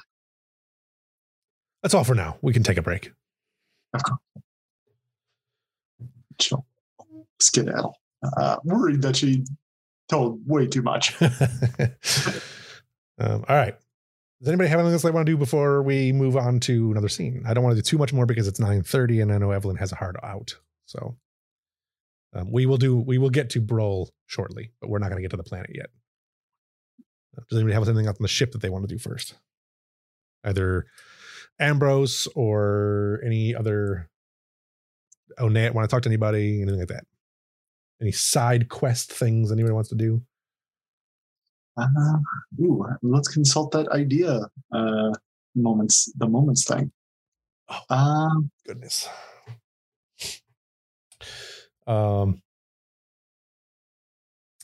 We have another new character that we can introduce as well. Yeah, why don't we do engineer, that? correct? I believe. That's exciting. Yeah. Geologist. A geologist. Science officer. Right. He needs to talk with Kostra.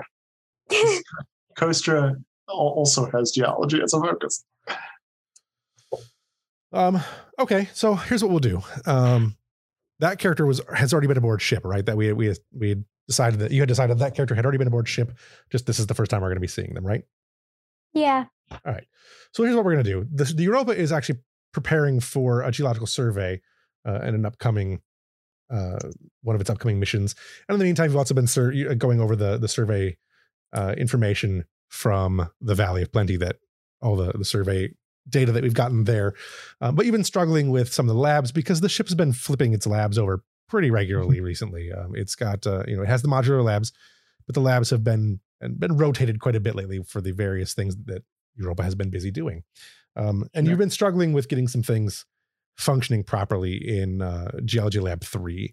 So you've contacted the chief engineer because Tong is off ship and he's the guy you would have talked to, but he's off ship. So Kostra, you are heading up to Geology Lab 3 to deal with some damn fool error that some keyboard spectral analyzer. Right. So some keyboard jockey has broken your machine, and that's what you're doing. So Okay. Custer, I'll go up, enter the lab, and go. All right, who broke it? I didn't do it. Amathi just takes whatever step back from whatever he's doing with both hands raised. Like he's used to being accused of breaking things near him. Matthew, I should have known you. You've been just. I didn't touch it. We'll see about that. You'll find that there will be fingerprints wherever you find it, and I don't have those. You got me there, I think. Well, he'll climb under the thing and I'll begin to take a look. What are you working on there? Just out of curiosity. Oh, we are setting up for a geological survey, and I am excited. So I'm just making sure we got everything set up. And I've been told like 3 times already that I'm not allowed to lick the rocks, but I'm pretty sure I can get around that rule. I didn't know you were a digger. I can be.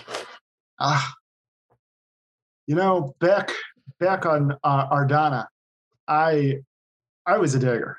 I worked in the mines for a little bit. Cool. What'd you find? I once found this vein of pebicite that was so big it stretched from one end of the continent to the other. That sounds amazing. We couldn't mine the damn thing because it was so big it would cause an earthquake if we touched it. Dang. The vibrational drills it couldn't hold up to it. Did you manage to get any samples? Oh, we didn't study the damn things. We just dug them. Ah. I'm sorry. I was a resource guy. Ardana, the Morlocks, shit, I forget what they're called. My people, we pull things from the earth. That's I'm sure some fool Cloud City resident may have studied it, but what we do is we just got the stuff out of the ground so that way we could use it to, power the Federation. Of course. What brought you why'd you start studying rocks? Oh, well, my dad will tell you a story of when I was a kid, I just couldn't stop digging, and my mom got really tired of me digging in the garden and just pulling out all the rocks at the bottom. And that might have been the start, but it also could have been when I found this cool fossil in a riverbed near our house. And I wasn't sure if it was planted by my dad or not, but that really kicked something off, let me tell you. Wow. I guess it takes just one rock to light the spark, Well, yeah, rocks are cool. Why else would I do it? You're not wrong there. Useful too. Oh yeah. All right. Well, I got this thing back running good enough. You should stop by engineering sometime. I know I can be scary, and I tell people not to come anywhere near my engines, but you're good people. So cool. I don't mind. I will drop by then. All right. If you find any interesting things, let me know. I'm not a scientist, but I can appreciate a good crystal. And he lights up at that because it looks like he's been told to shut up a lot about rocks before. Castro goes, "Oh no, I've done it now." Then, I will do that, and I will bring you samples, and we can talk about them and look at them, and I promise I won't lick them in front of you. Oh, good. Great. You do that. And then he heads to the door. All right. I made the Cadian joke of the geologist Cadian is out there trying to find the perfect litter. The most absorbent of crystals. Back to what's that?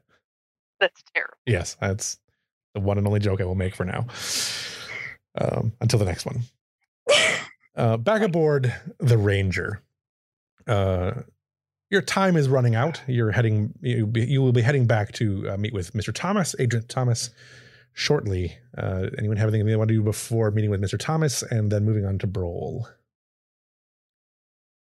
Any more thoughts going into it? Which is, I don't assume there is, but all right. What's that? I was just saying, do we want to talk about? You said that you made it. You were a little unclear on whether we would be bringing our own gear or. So you'll be taking. You can take whatever gear you want. You're just advised that some of it may not work. Like if you take tricorders and stuff like that, they may not work. That is not to say. There's definitely the phasers you have are supposed to work. So there may be a way that once you're on the planet, you can find a way to make the things that you take work. It'll just be rolls. So having knowledge of the planet and Romulan technology, is there anything that Teketh could do to mod the equipment we do have to theoretically make? It would require, it's the high energy stuff would, like, so the phasers is something that you helped modify. Right. But the lower energy items like basic scanners and stuff like that, like, you'll be taking pattern enhancers, obviously. That kind of stuff, but I suppose we're not getting the Vulcan makeover for this, huh? No. Okay. I'm sorry, the Romulan makeover. Right. No, you're going in all super stealth, so yeah. The hope is to get in and find and get out. You get the impression, and one of the things that we would have been told is that the hope is that we get on the planet. Once we're on the planet, we're not there for more than a couple of hours. Get in, find the people we want, slap some pattern enhancers on them, and then have Broll beam us out.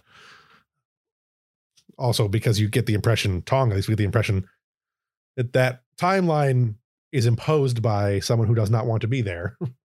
Well, and whose ship will be being used to get there and back. I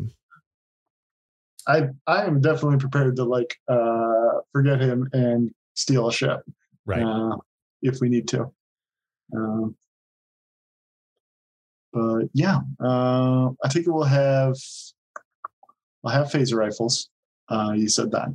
Yeah, you can basically take any tech you want to take. If you can carry it, there's no. Yeah. Plus, we can always use momentum and stuff to. Right. So we don't need to shadow run this all out and give you a list of things we want. No. In the moment, we can just be like, I would like a grapple hook. Okay, yeah, a grappling hook. Okay. I was just trying to think of something fun that I would have, but I can't think of anything. I kind of want to build some momentum with a roll here, but I can't think what the roll would actually be used to do. So to get disadvantage on something.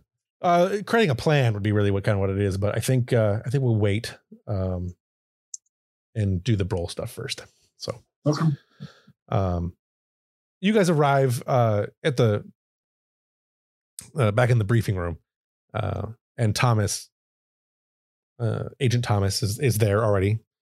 He's got a selection of gear that you can take, and that Starfleet gym bag that they carry on missions and all that kind of stuff. So you each can take a bag, which will have your cartoon fun bag of miscellaneous items. It tells you Captain Broll will be in system shortly. There is only one more thing I think I need to make certain you're aware of. This mission is, of course, off the record. Not officially Starfleet sanctioned, if you understand my meaning.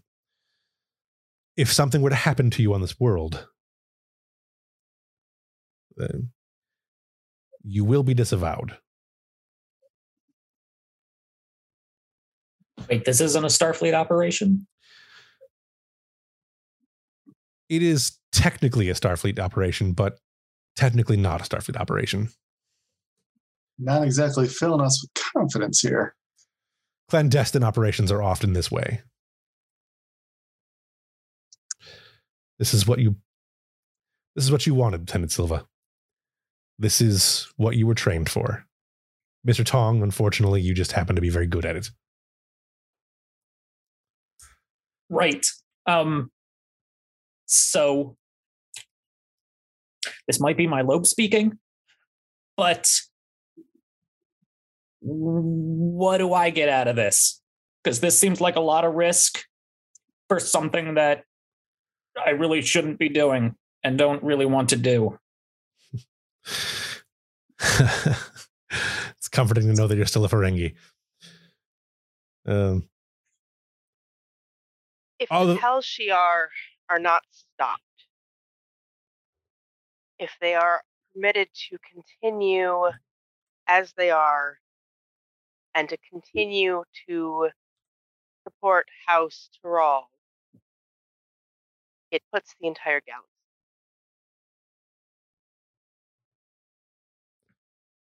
Right. You'll be a hero, Tong, but you won't be able to tell anyone. I don't think that's how that works. All too often, that is precisely how. She'll punch Tong on the shoulder, and Silva will, and she'll say, "You'll be a hero to me." Isn't that enough? Okay. Right. Yes. If it makes it any easier for you, we can guarantee that if you die on this mission, your family will be well compensated. Gee, thanks. Mysterious benefactors. Go ahead. Silva will go, wait a second.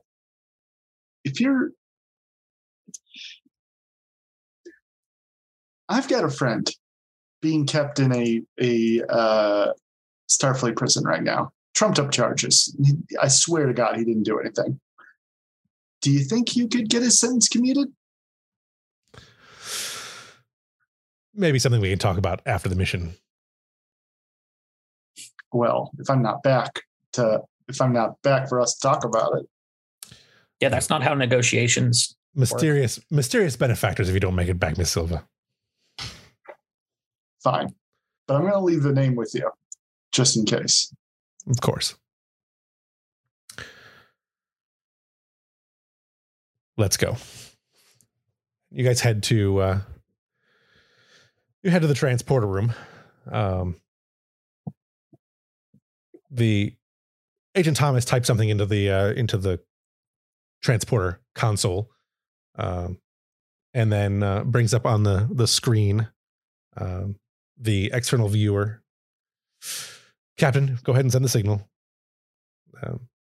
The sound of acknowledgement comes from the bridge, and then a ship decloaks. This is the ship. I believe you guys can see that, right?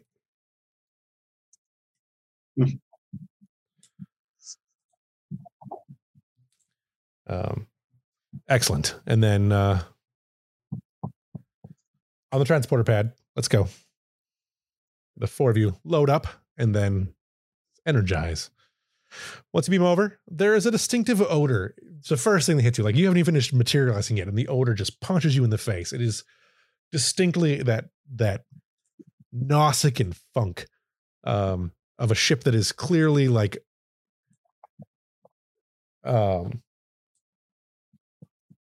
just like overrun with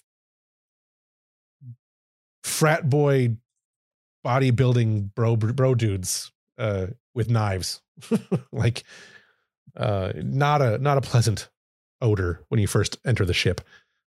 You see standing in front of you this Ferengi here, which is Brol, flanked on either side by two of the most gigantic, like the biggest Nausicaans you can imagine, like the professional wrestler size Nausicaans, like 6'8" level, like that's about how big they are. They're just huge. the biggest Nausicaans any of you've ever seen. And he smiles a big, toothy, sharpened grin. He's got a bowl of the tube grubs in his hand. Welcome aboard my ship. Ah, Nephew Tong, it's been a lifetime since I've seen you, my boy. Did you bring me any latinum? Brol, not me personally. No, but you brought me someone who will. Smiles and kind of throws his arm around you, like gestures the tube grubs towards you, turning his back to the other three. He'll just look over his shoulder to Agent Thomas. Thomas. That's what that says. Yeah, I don't know what I wrote, but that's what it's supposed to say. I'm handwriting my notes because I'm on my laptop. Oh, that looks like Agent Thanos to me. That's not right. Agent Thanos. That gives us a whole different probability of success. Yes, the inevitable. Excellent. Yes. Have some tube grubs, my boy. Right. Yes. Thank you. Not something I'd get aboard the Europa. Yeah, he pulls you in confidentially and kind of jabs you with his like bony finger. You're in Starfleet, but there's a place for you here, my boy. If these people want you, I need you. There's a lot of latinum in it. Think about it. I will. Very, very generous offer, Uncle. Pokes you again a couple of times in the rib. Lets go and kind of pushes you aside, but kind of like guides you out of the way with some force. Agent Thomas, you've brought my latinum. Agent Thomas just kind of smiles. Yes, Brol. 15 bars up front, the rest when you're done. Or bricks, sorry. 15 bricks, the rest once the mission is over. He kind of, you get that glint in his eyes. You can almost see his lobes twitching at 15 bricks.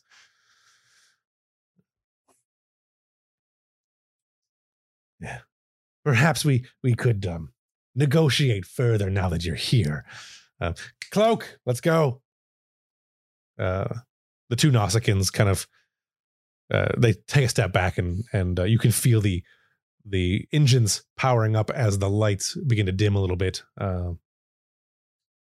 It's an awkward feeling if you've never been on a ship with Cloak before, because it almost feels like everything gets a little bit quieter, a little bit offset. And of course the lights dim. So Silva mutters, and now I can see why we needed the Ferengi. It turns to you and says, "You needed me." Pokes you in the rib as well. It just like reaches an angrily long finger out and pokes you in the ribs. You need me because I'm the best. I'm gonna twist his finger. I'm gonna say, I don't need you as much as you still need your finger. So let's keep our hands to ourselves, shall we? Let's gasps. Not upset our host. He gasps as you grab his finger, and the two Nausicaans step forward, but he kind of just puts his hand up. It's like, I like it with Feist. She crosses her arms. Yeah, he just kind of licks his lips and like his like pointy little teeth and laughs and all right, your rooms are this way. You're sleeping with the Nausicaans.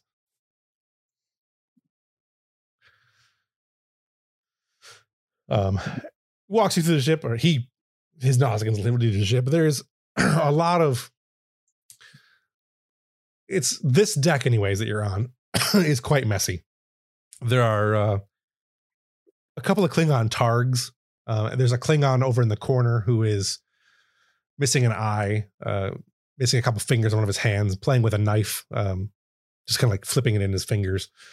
And every now and then he shanks something on a plate that looks like it's wiggling and pops into his mouth. There are some other less than savorable people aboard ship. There's an Orion who is also just a big dude. Both eyes, though, shaved head. He's got side mohawks rather than a mohawk on top. He's got 2 mohawks on either side of his head that don't connect on the back for some stupid reason. With a little ponytail that drags out like almost like the 90s rat tail coming off the bottom of his head. Lots of tattoos all over the empty spots of his head and face. He's carrying a Vulcan. It's not a lyre. What are those things called? The big Vulcan death stick.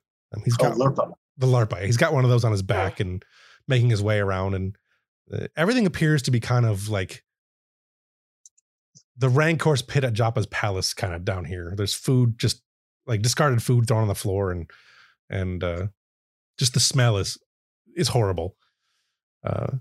You'll be staying in there. Well, most of you. Tong, my boy, come with me. You, we don't sleep down here. Come with me, my boy. Gives one quick, wide-eyed side glance at Silva. Yes, Uncle, of course. You guys head into the turbo lift, and he types in a password pretty quickly, and the turbo lift goes up, or goes somewhere. You can't really tell where it's going, but presumably up. Does the keypad on that password have a particular tonality to each of the button presses? Yes. Okay. As a Ferengi, I will memorize the sound of each of those button presses. Good call. Give me a... God, I don't know what that would even be. Insight and command? Insight and security? One of those two. Yeah, I think either would apply. Difficulty we're going to say is... The difficulty is 2, but being a Ferengi... I don't know if you guys have your own... Was there a trait for the Ferengi? Yeah. All species are traits, so... Ferengi is not in the core book. I don't know if it's in any of the supplements, but this is something I assume created. That being a Ferengi, this trait would apply that you have the precision with hearing. So we'll say that with that trait, we'll lower difficulty by 1. So the difficulty is going to be 1. It's a long password though, so we're going to say that there's going to be a complication range increase by 1 as well. Okay. Could I make an argument for reason security? In that I have to understand and be able to memorize and be able to reproduce this sound. Because insight seems more like reading a situation. Right. And this is more interpreting and being able to reproduce the situation. Yeah, I could see reason, or I really control probably would be the ideal one. But yeah, let's go. I was going to make an argument for control because I'll say control is my stat. Right. We'll compromise and say reason's good. Okay. Reason, security. I do have my value secret agent Tong, but I'm not going to pull that just yet. I imagine a lot of what we do in this episode and the next is going to be relevant to that. Right. Okay, so complication range 2. I can't imagine I have a focus on this, unfortunately. Figure out where Tong is at. Let's see. You've got transport, electrophysicism, and item appraisal. I would say no. Yeah. Okay. Do we have any momentum? You have no momentum currently. That's one of the reasons we're doing we can do a roll. Right. I wanted to do one earlier, but I really couldn't justify a roll yet. So no, you did. This is a good roll. You know what? Because I think it makes so much narrative sense. I will take a dice by giving you threat. That's how that works, right? Yep. Okay, I will do that. I gain 1 threat and you gain 1 die. All right. Love it.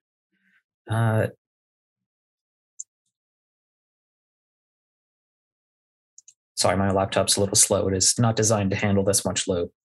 There we go. I think that is correct. Ooh. That is a beautiful, beautiful roll. Yes. That is the 1 success I need and a complication. All right. So with the success, if you go to pick the lock, you will get advantage on the lock pick, which make the difficulty for picking the lock only 1. in the future, but you have a complication, which I will have to note. Also note that you have a complication here because that will be important. Let's see. Tong got the sounds and a complication. I'm going to write down that advantage because you're probably going to pick up before next week. Yeah, difficulty to pick lock Can reduced. that just be a bonus to all security? Because it'd be like his command code? Is it this specific lock or it's anything that would use this tone? I mean, you could certainly try it in other things, but for now you only know that it works there.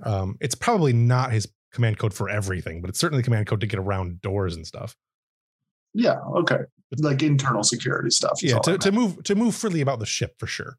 It's the green pass card, and some things will require the blue pass card. Exactly. Precisely what it is, yes. Yeah. You can't like take over the ship with that code, but you can get anywhere you want to go, probably. Awesome. Secret Agent Tong. You get up a deck, or however many decks it is. Your keen hearing indicates it's probably 2 decks. The ship's probably only 4 decks tall, maybe 3, plus an engineering section, or an engine section. But when the doors open, it is the exact polar opposite of what it was downstairs. It is Ferengi opulence to a troubling degree, like an Elvis level of opulence. Gold-plated walls, like latinum-plated seats, like everything in the house, everything in this floor is, at least in the room you're in now, is just painfully gaudy. Well, not to a Ferengi, but to anyone looking at it that isn't a Ferengi, this is just like there's a lot of money in this room kind of thing, like an ostentatiary kind of situation. There are, of course, the little buckets for the latinum slips, to be able to do the things that Ferengi do. He kind of pulls you away from them. Not that you were probably going to put one anyways, but I think I definitely look at it and like go and like pat my pockets. Yeah, and then just he just kind of waves you up and brings you over and says, "Nah, my boy, no.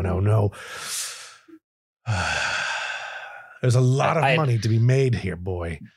Pokes you again in the rib a little bit.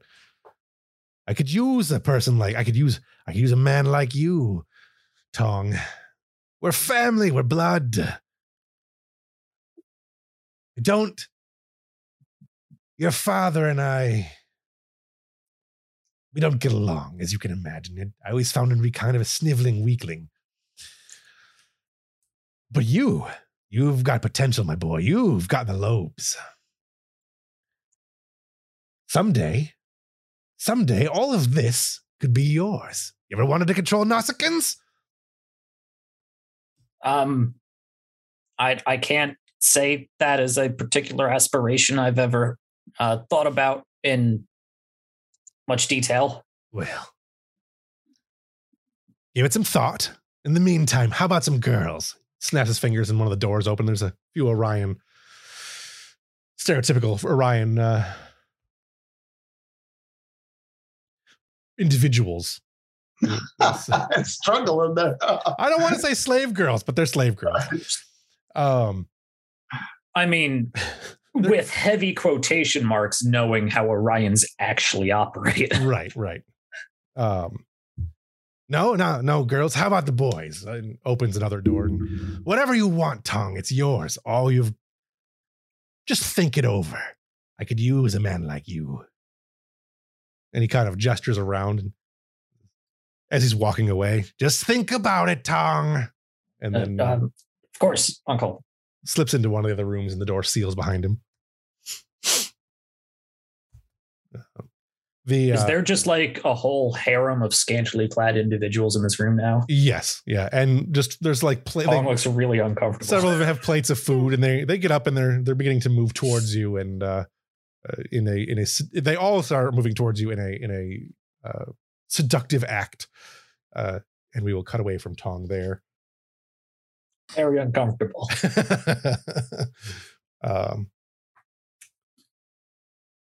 Does anybody else have anything they want to do? That seems like not a bad place to stop for the night. No, seems fine to me. All right.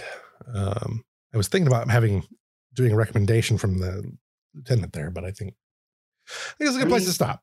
There's so many things I want to do, but we'd be here till next week. Right. That's exactly it. That's why this is going to be probably a 2-parter. Next week, minimum. Next week we can certainly go longer than we can tonight. So Ambrose has so many words. Yes. I really want to. I wanted to have Lieutenant Commander Harris go talk to the captain because I'm ready to make a recommendation now. She's basically all but admitted it. I do want to have a meeting with Kendall first. I do want to have the meeting with Kendall. I think that would be good because of future plans with Kendall. So that's why I'm not going to do it. Okay. So we'll have the meeting with Kendall next week. I also will do one additional meeting with Harris and probably just Ambrose, I think. But what's that? Yeah, I'm sorry. I meant Kendall DeSavi. I know what you meant. Yeah. Okay. I know what you meant. I think Okay. I did the math. No, I thought maybe Jeff said because I do want to meet Kendall's main character. So Yeah, Coming eventually. we can't meet that character just yet. So I know. I figure you got something special. yeah. All right. So with all of that in mind, what moment stands out most to you this evening? I personally am a big fan of Brol. I didn't think I would be, but I am. Brol's great. Yeah, Brol's great. Brol is so skeezy Ferengi. I can't wait to see more of that. I still think this is the worst idea in the world. But I didn't know what the personality of Brol was going to be until I started doing him. So He's going to cause so much conflict. It's going to be great. He's the sleazy Russian weapons dealer archetype, and I love it. Yeah, that's kind of what I was going with. Yeah. The character from the end of, if anyone's watched it, but the last season of Stranger Things. Yeah. So what moment stands out most to you guys this evening? Anybody got a moment? DeSavi just digging her hole with the JAG officer. Yeah. She has nothing to hide. Yeah. If she had anything to hide, she wouldn't have included that in the report. Aren't you supposed to have some sort of legal representative or something? And that is my out of character question. You could have had one. You did have the right to ask for one, and this is just something that should have been clarified out of character for my information because I was not aware of that. I like the idea that DeSavi would have known it, but still would have she doesn't feel that she needed it, kind of thing. I mean, I'm no expert. Given the zealot. Yeah. If I had known that, she would have asked for one because I'm trying to figure out at this point who DeSavi would report that to because he is not unbiased. I mean, I'm no expert, but I don't think legal counsel actually comes into the picture unless there's criminal charges.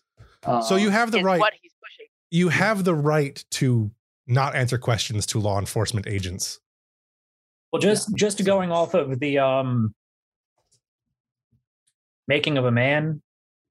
Is that the episode in TNG? Just going off of that, there is the JAG officer's aide in which Riker played that role. And then the defendant is supposed to have his own aide I mean, it's not really a legal representative, but it's somebody that has knowledge of that information and acts as their aide, in which Picard was to Data. You basically the way it would work in real life is the way it should work here as well. So you would technically have the right to legal representation. You don't have to answer questions without representation.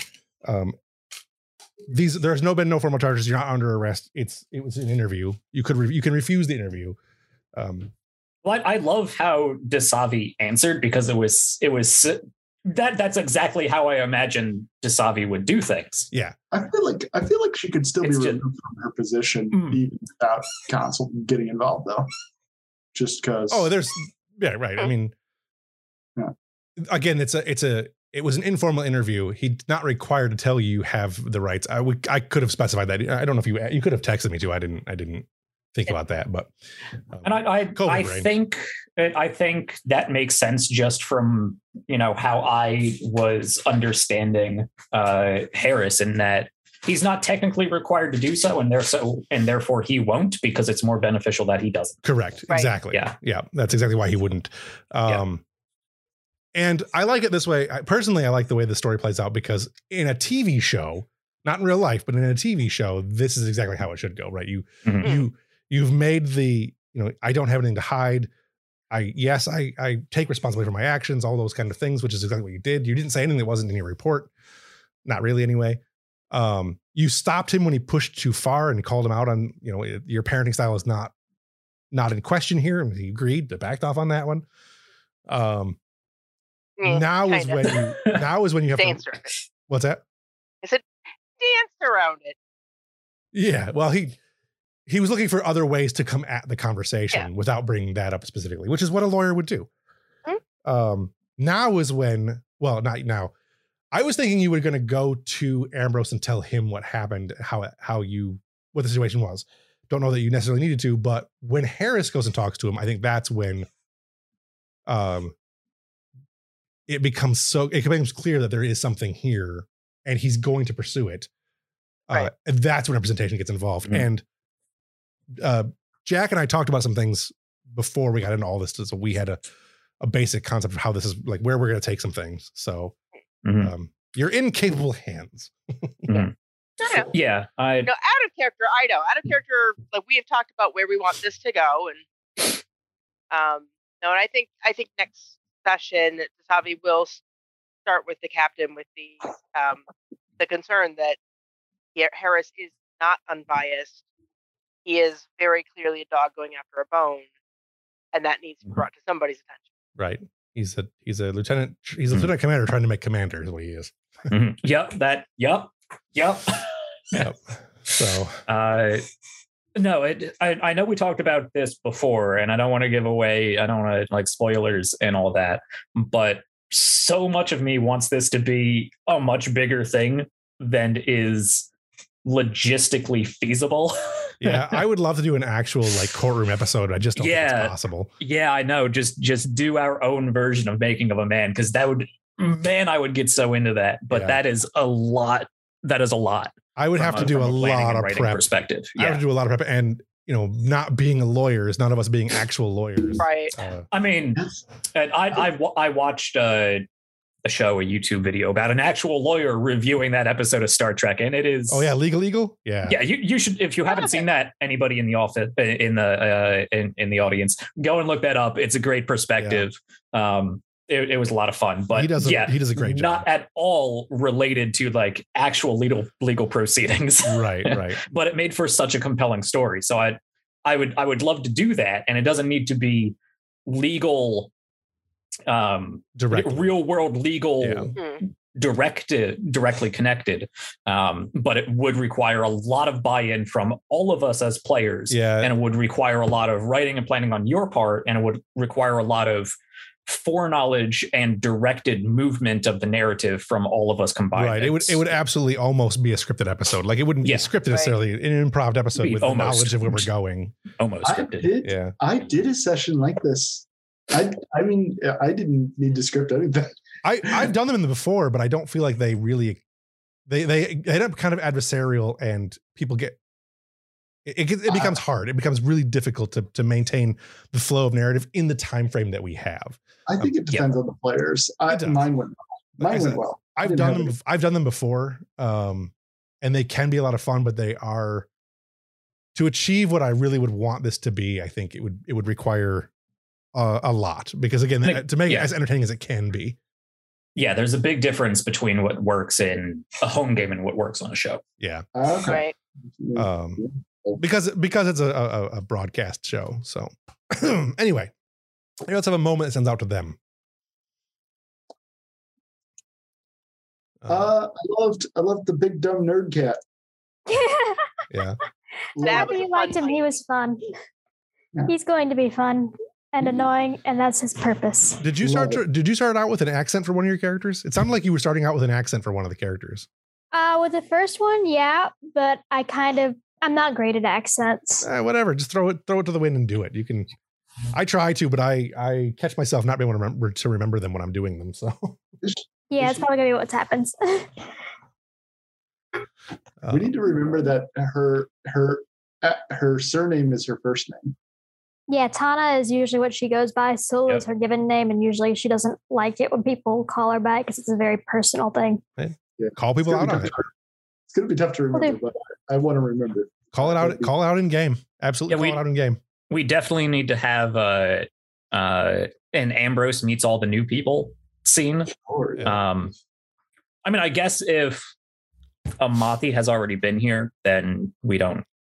No, you That can still come up more naturally. But yeah, have a performance evaluation or something. that could work. Yeah. Yeah. But Tana should definitely meet with Ambrose. Normally, I'd imagine that the captain would see you immediately, but Ambrose was tracking down all of Harris's life history at the moment. It is also technically the XO's job. Very busy looking for blackmail. Very busy. Very busy looking for some way to be like, oh, this motherfucker's gonna stop. He's a feet off my couch. So who do you think did who best portrayed their character tonight? I really enjoyed. Obviously, I always enjoy Tong. It's hard not to love Tong. Yeah, Tong was fun. I also would give. Look, I'm going to need some SSRIs if we're going to play Tong like this for an extended period of time. I also got to give credit to the I was Cadian. freaking out during that holodeck scene. Yeah. I didn't want to do too much of that. I wanted to kind of gloss over that scene, but I loved it. I almost had you guys do an actual fight with something. No, I'm glad we did not do that. Yeah, I didn't think it fit. I've done that in the games. There's no stakes to it. It just sucks. But I also anything combat related, I think Tonk has like a 9 or 10 score in total. Right. Oh, we should He's absolutely not fight a on fit character. We should absolutely fight on this mission. I'm not saying we shouldn't fight, but I'm just saying holodeck wouldn't have cut. Yeah, that wasn't the time. That's also it doesn't fit the narrative really, anyways. But I also got to give credit for I liked the Cadian, whatever they're called. Haitian. Yes. The Haitian, whatever. The cat people. The cat man. Catmandu. The cat man. I liked Suppressing angry cat comments. to see how long that lasts before it's like, okay, this character needs to be vaporized, but I'm into it for the moment. He'll calm down eventually, I promise. He's just excitable around new people. I want him and Tong in the same room. Yeah. Oh boy. Yeah. Oh man, I don't know if the universe could handle that much nervous energy. No, it's okay. We will just hook y'all up to the ship. Eva can take a break. Yeah. Yeah. Those two in Foxwell when Foxwell's not being a dick. Is that a thing? Yeah. It's possible. It hasn't happened yet. There's a reason why he's a minor character and not my main character. Right. What were you say, Brian? We need to write him off. The sooner the better. Yeah, he's going. I thought about it when I didn't have a place for the new character. Should transfer to the Ranger and never come back. Yeah. I didn't have a place Eva for can Tana throw out at the airlock first. to prove her sentience. Yeah, I didn't have a place for Tana at first, and I thought about it. I'm like, oh man, Foxwell's got to go. Like, we don't use him at all, but Foxwell's got to go. That's a good reason for Tana to be on the ship. Like, she's the replacement essentially for I don't know. I can't pronounce. I've been leveraging Tong to replace Foxwell for a while. Yes. I thought we were leveraging Tong to replace Kostra. Look, Tong's going to replace everybody. Yeah, Tong is just going to become Eva. So yeah, it's just going to be he and Eva on the Europa, just duo amongst the stars. I really wish you guys had done something in another episode, but we'll talk about that later. Because anyway, we'll talk about that later. Mirrorverse episode. So, anybody else have a character they want to give props to? I enjoyed the exchange between Silva and Teketh. I thought that was a lot of fun. Mm-hmm. That is the most Teketh's ever talked in 2 seasons of the show. I'm like, I actually like Teketh now. I want him to stay around. It's fun. Yeah, no, it's great. There's nothing saying he won't, but then again, there's nothing saying he won't get vaporized in this mission. Look, Right. Especially with combat, because I think my combat skills are worse than Tong's. So. Let's let's play it by ear. Let's see where it goes. Being sneaky. I really did like him this session. I will say that I intend for the gloves to pretty much be off on the next session. Like, as far as that mission goes, like anything goes. I don't know what's going to happen. Like, I know where I want the story to go. I don't know how you guys are going to get there, and I don't know who's going to live or die. So Aw. I would hate to kill Tong off, but That would be sad. It would be so sad. Our like 3 whole fans will riot. Have you looked at Tong's character sheet in a while? Did you spend the arc points that we got for all of our characters like 3 months ago? Yeah. I don't make this too much of a thing, because even like I don't think any of our characters are really combat characters. No, they're not. Not the ones in this. Not the ones that on this mission. I like putting characters in situations where where they have a lower chance of success. I think it'll be a lot of fun. Don't get me wrong. I think it's going to be great. I'm just saying, like, don't expect us to be combat heavy. No, I don't. We should definitely, this is something we can talk about off camera, but to mention it on camera, we should definitely have a talk about what we want to do with this next episode and this infiltration, because especially playing Tong, I can like deep shadow run this because I will be so paranoid about anything going wrong with my 7 fitness and 2 security. Right. Maybe like we can I'm slightly better than you. Maybe we can like come up with like a rough 3-step plan between sessions, and then at the beginning of the next session we'll like bring it out for the audience and like, this is our plan, and then that way we don't have to do it actually on camera. We'll discuss it off camera and see what we want to do. I've got some ideas what I want to see from it. So because I'm a seasoned Shadowrun player, you give me enough time, I will invalidate anything you have planned. Right. But it's going to take like 3 episodes before we get to any sort of action. Right. All right. Did anyone else have any characters they want to give props to? I really like Desavi in this episode. Mm-hmm. She really, she was digging the hole, but she was digging it very well. With confidence. Pretty hole. With comfort. I feel like I have a really good handle on Desavi now, and she's a really interesting character. Yeah. I'm looking forward to seeing what happens in the next session with that. And I kind of want to see what Kendall's thoughts are. I liked, in the terms of conflict between characters, I liked that Yezabeth gave me fodder to use against Desavi. And I thought that, I think it fit well. And I think that, I don't know, Desavi, I don't know if, I'm sure you caught it, but the using the cold terminology, I thought that was good. And I liked being able to do that to make both Yezabeth and hopefully Desavi a little bit uncomfortable. Yeah. I was really hoping to like let Desavi feel a little bit betrayed. Yeah. I really wish I'd seen that. If we're going to the things we change, I would have, you posted it in Zoom, and I really wish I'd brought up the fact that she's not command certified. That would have been great. And I didn't see it until after that conversation. I didn't post it till after the conversation because I was in the conversations. I wasn't watching the chat. No, but I really wish I'd brought that up. Maybe I still will at some point. But I was trying to figure out what the sound. I kept hearing a chat sound, and I couldn't figure out where it was coming from. It's because I couldn't get the Zoom chat to come up, so I didn't see any of that. Yeah, Brian had asked if there was anything that Yezbeth, that Jorad would know that Yezbeth could use. Right. But unfortunately, I didn't see it, so I reminded him too late that he knows. We had those on-screen conversations about he wanted Desavi to get command certified and move up, and she's like, no, I don't want this. I'm happy in my med bay. Yeah. I feel like that's something maybe Yezabeth understands, but Jorad didn't. Yeah. Mm-hmm. That is definitely something that will come up in the future. So, all right. What did you see from another character or player that you want to see more of in the future? Obviously, we've talked about characters we really liked, but what things have you seen from a character or player tonight that you are looking forward to next from any of those characters? Like for me, example, we didn't see her tonight. I'm looking forward to seeing more from Kendall dealing with this situation. Also, we didn't do a whole lot with Koba. I really liked that Koba was Koba. Koba always knows exactly what to say. Yeah. Worst thing to say at the right time. I'm here for Koba sticking his foot in his mouth. Yeah.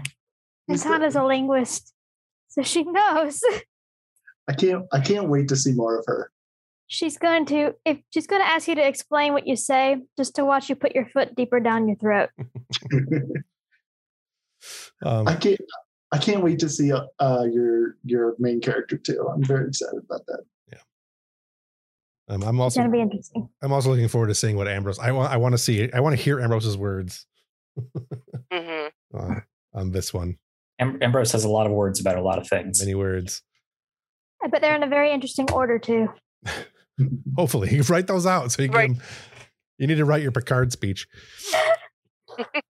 or really probably more of a blow that planet up speech. The Cardassians want to live on that world. Fine, blow that world up. All right, if you could change one thing about the session, what would it be? Brian, you had one, but if you got anything else? Yeah, I wish I'd brought that up. Maybe we still can, but no, that's it. Anybody else? Only that I would have had a brain cell this week.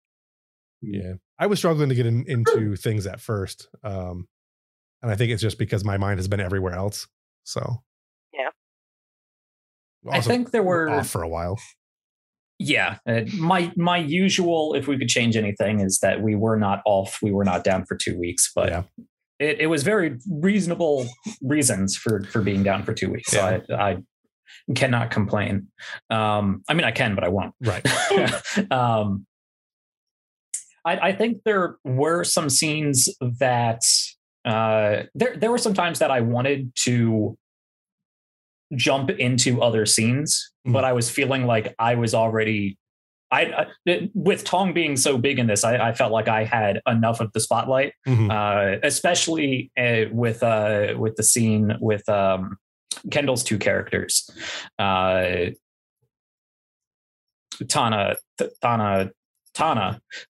in the computer lab.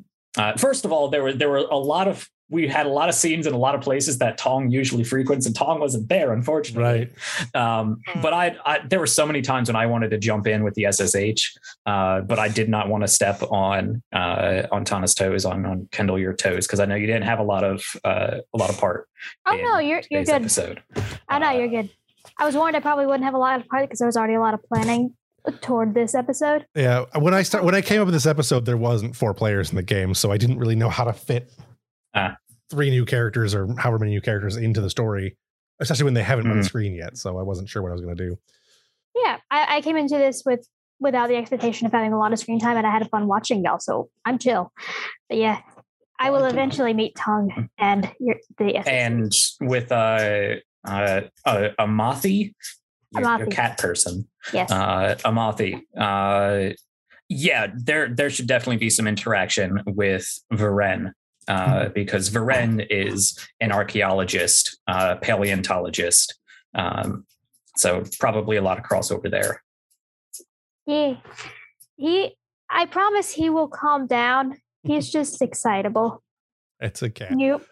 When you get him on a special interest, he gets excitable. What can I say? I think that will be a great foil when talking to a Vulcan. Yeah. Yeah, it could be fun. Does anybody else have anything they would change about this session? Ev, no. Kendall, Jack, nobody? All right. Nothing I would change about this session, but I'm preemptively projecting something I would change about next week's session. Sure. I don't know exactly how things are going to go, but I was really hoping that Ambrose would be directly involved in anything relating to Toshari. Right. Because that's kind of a big thing. Yeah. So we will touch on some stuff that we've touched on a couple other times. The stuff with the Kendall's Mind episode. We'll touch on some of that stuff a little bit. There is definitely, I wanted Ambrose to be on the mission to save her, but it really just makes more sense for Tong to go on this particular mission anyway. So we'll see what we can do with it. I do have ideas to keep Ambrose as part of it, because it does make the most sense for Ambrose to be part of it. But secret agenting is Tong. I didn't want you to overshadow Silva or Teketh, because Ambrose is a very Ambrose is a force of nature on stuff like in situations like this. Yes. So yeah, I'll give you that one. But we'll work with. I'll talk to you about it between now and next week, and we'll figure out what we want to do with it, because I definitely want to have him have more to do with this. I want my hero moment, right? Right, my save the girl moment, right? You got a whole ship, so we'll see what happens.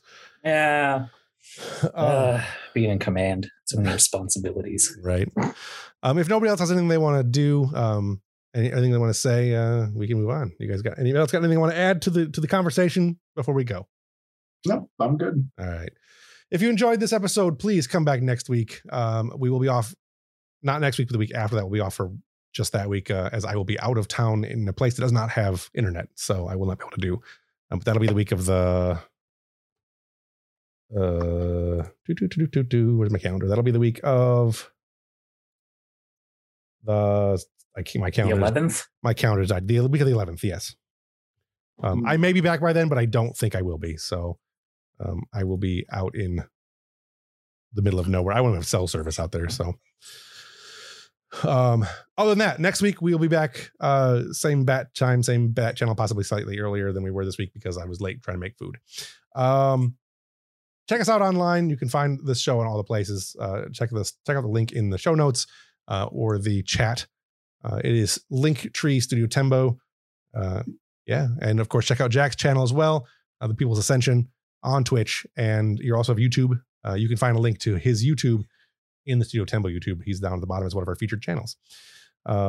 So on that note, I hope to see everybody next week. And if you enjoyed the show, please tell other people that you liked the show, and we'll talk to you later.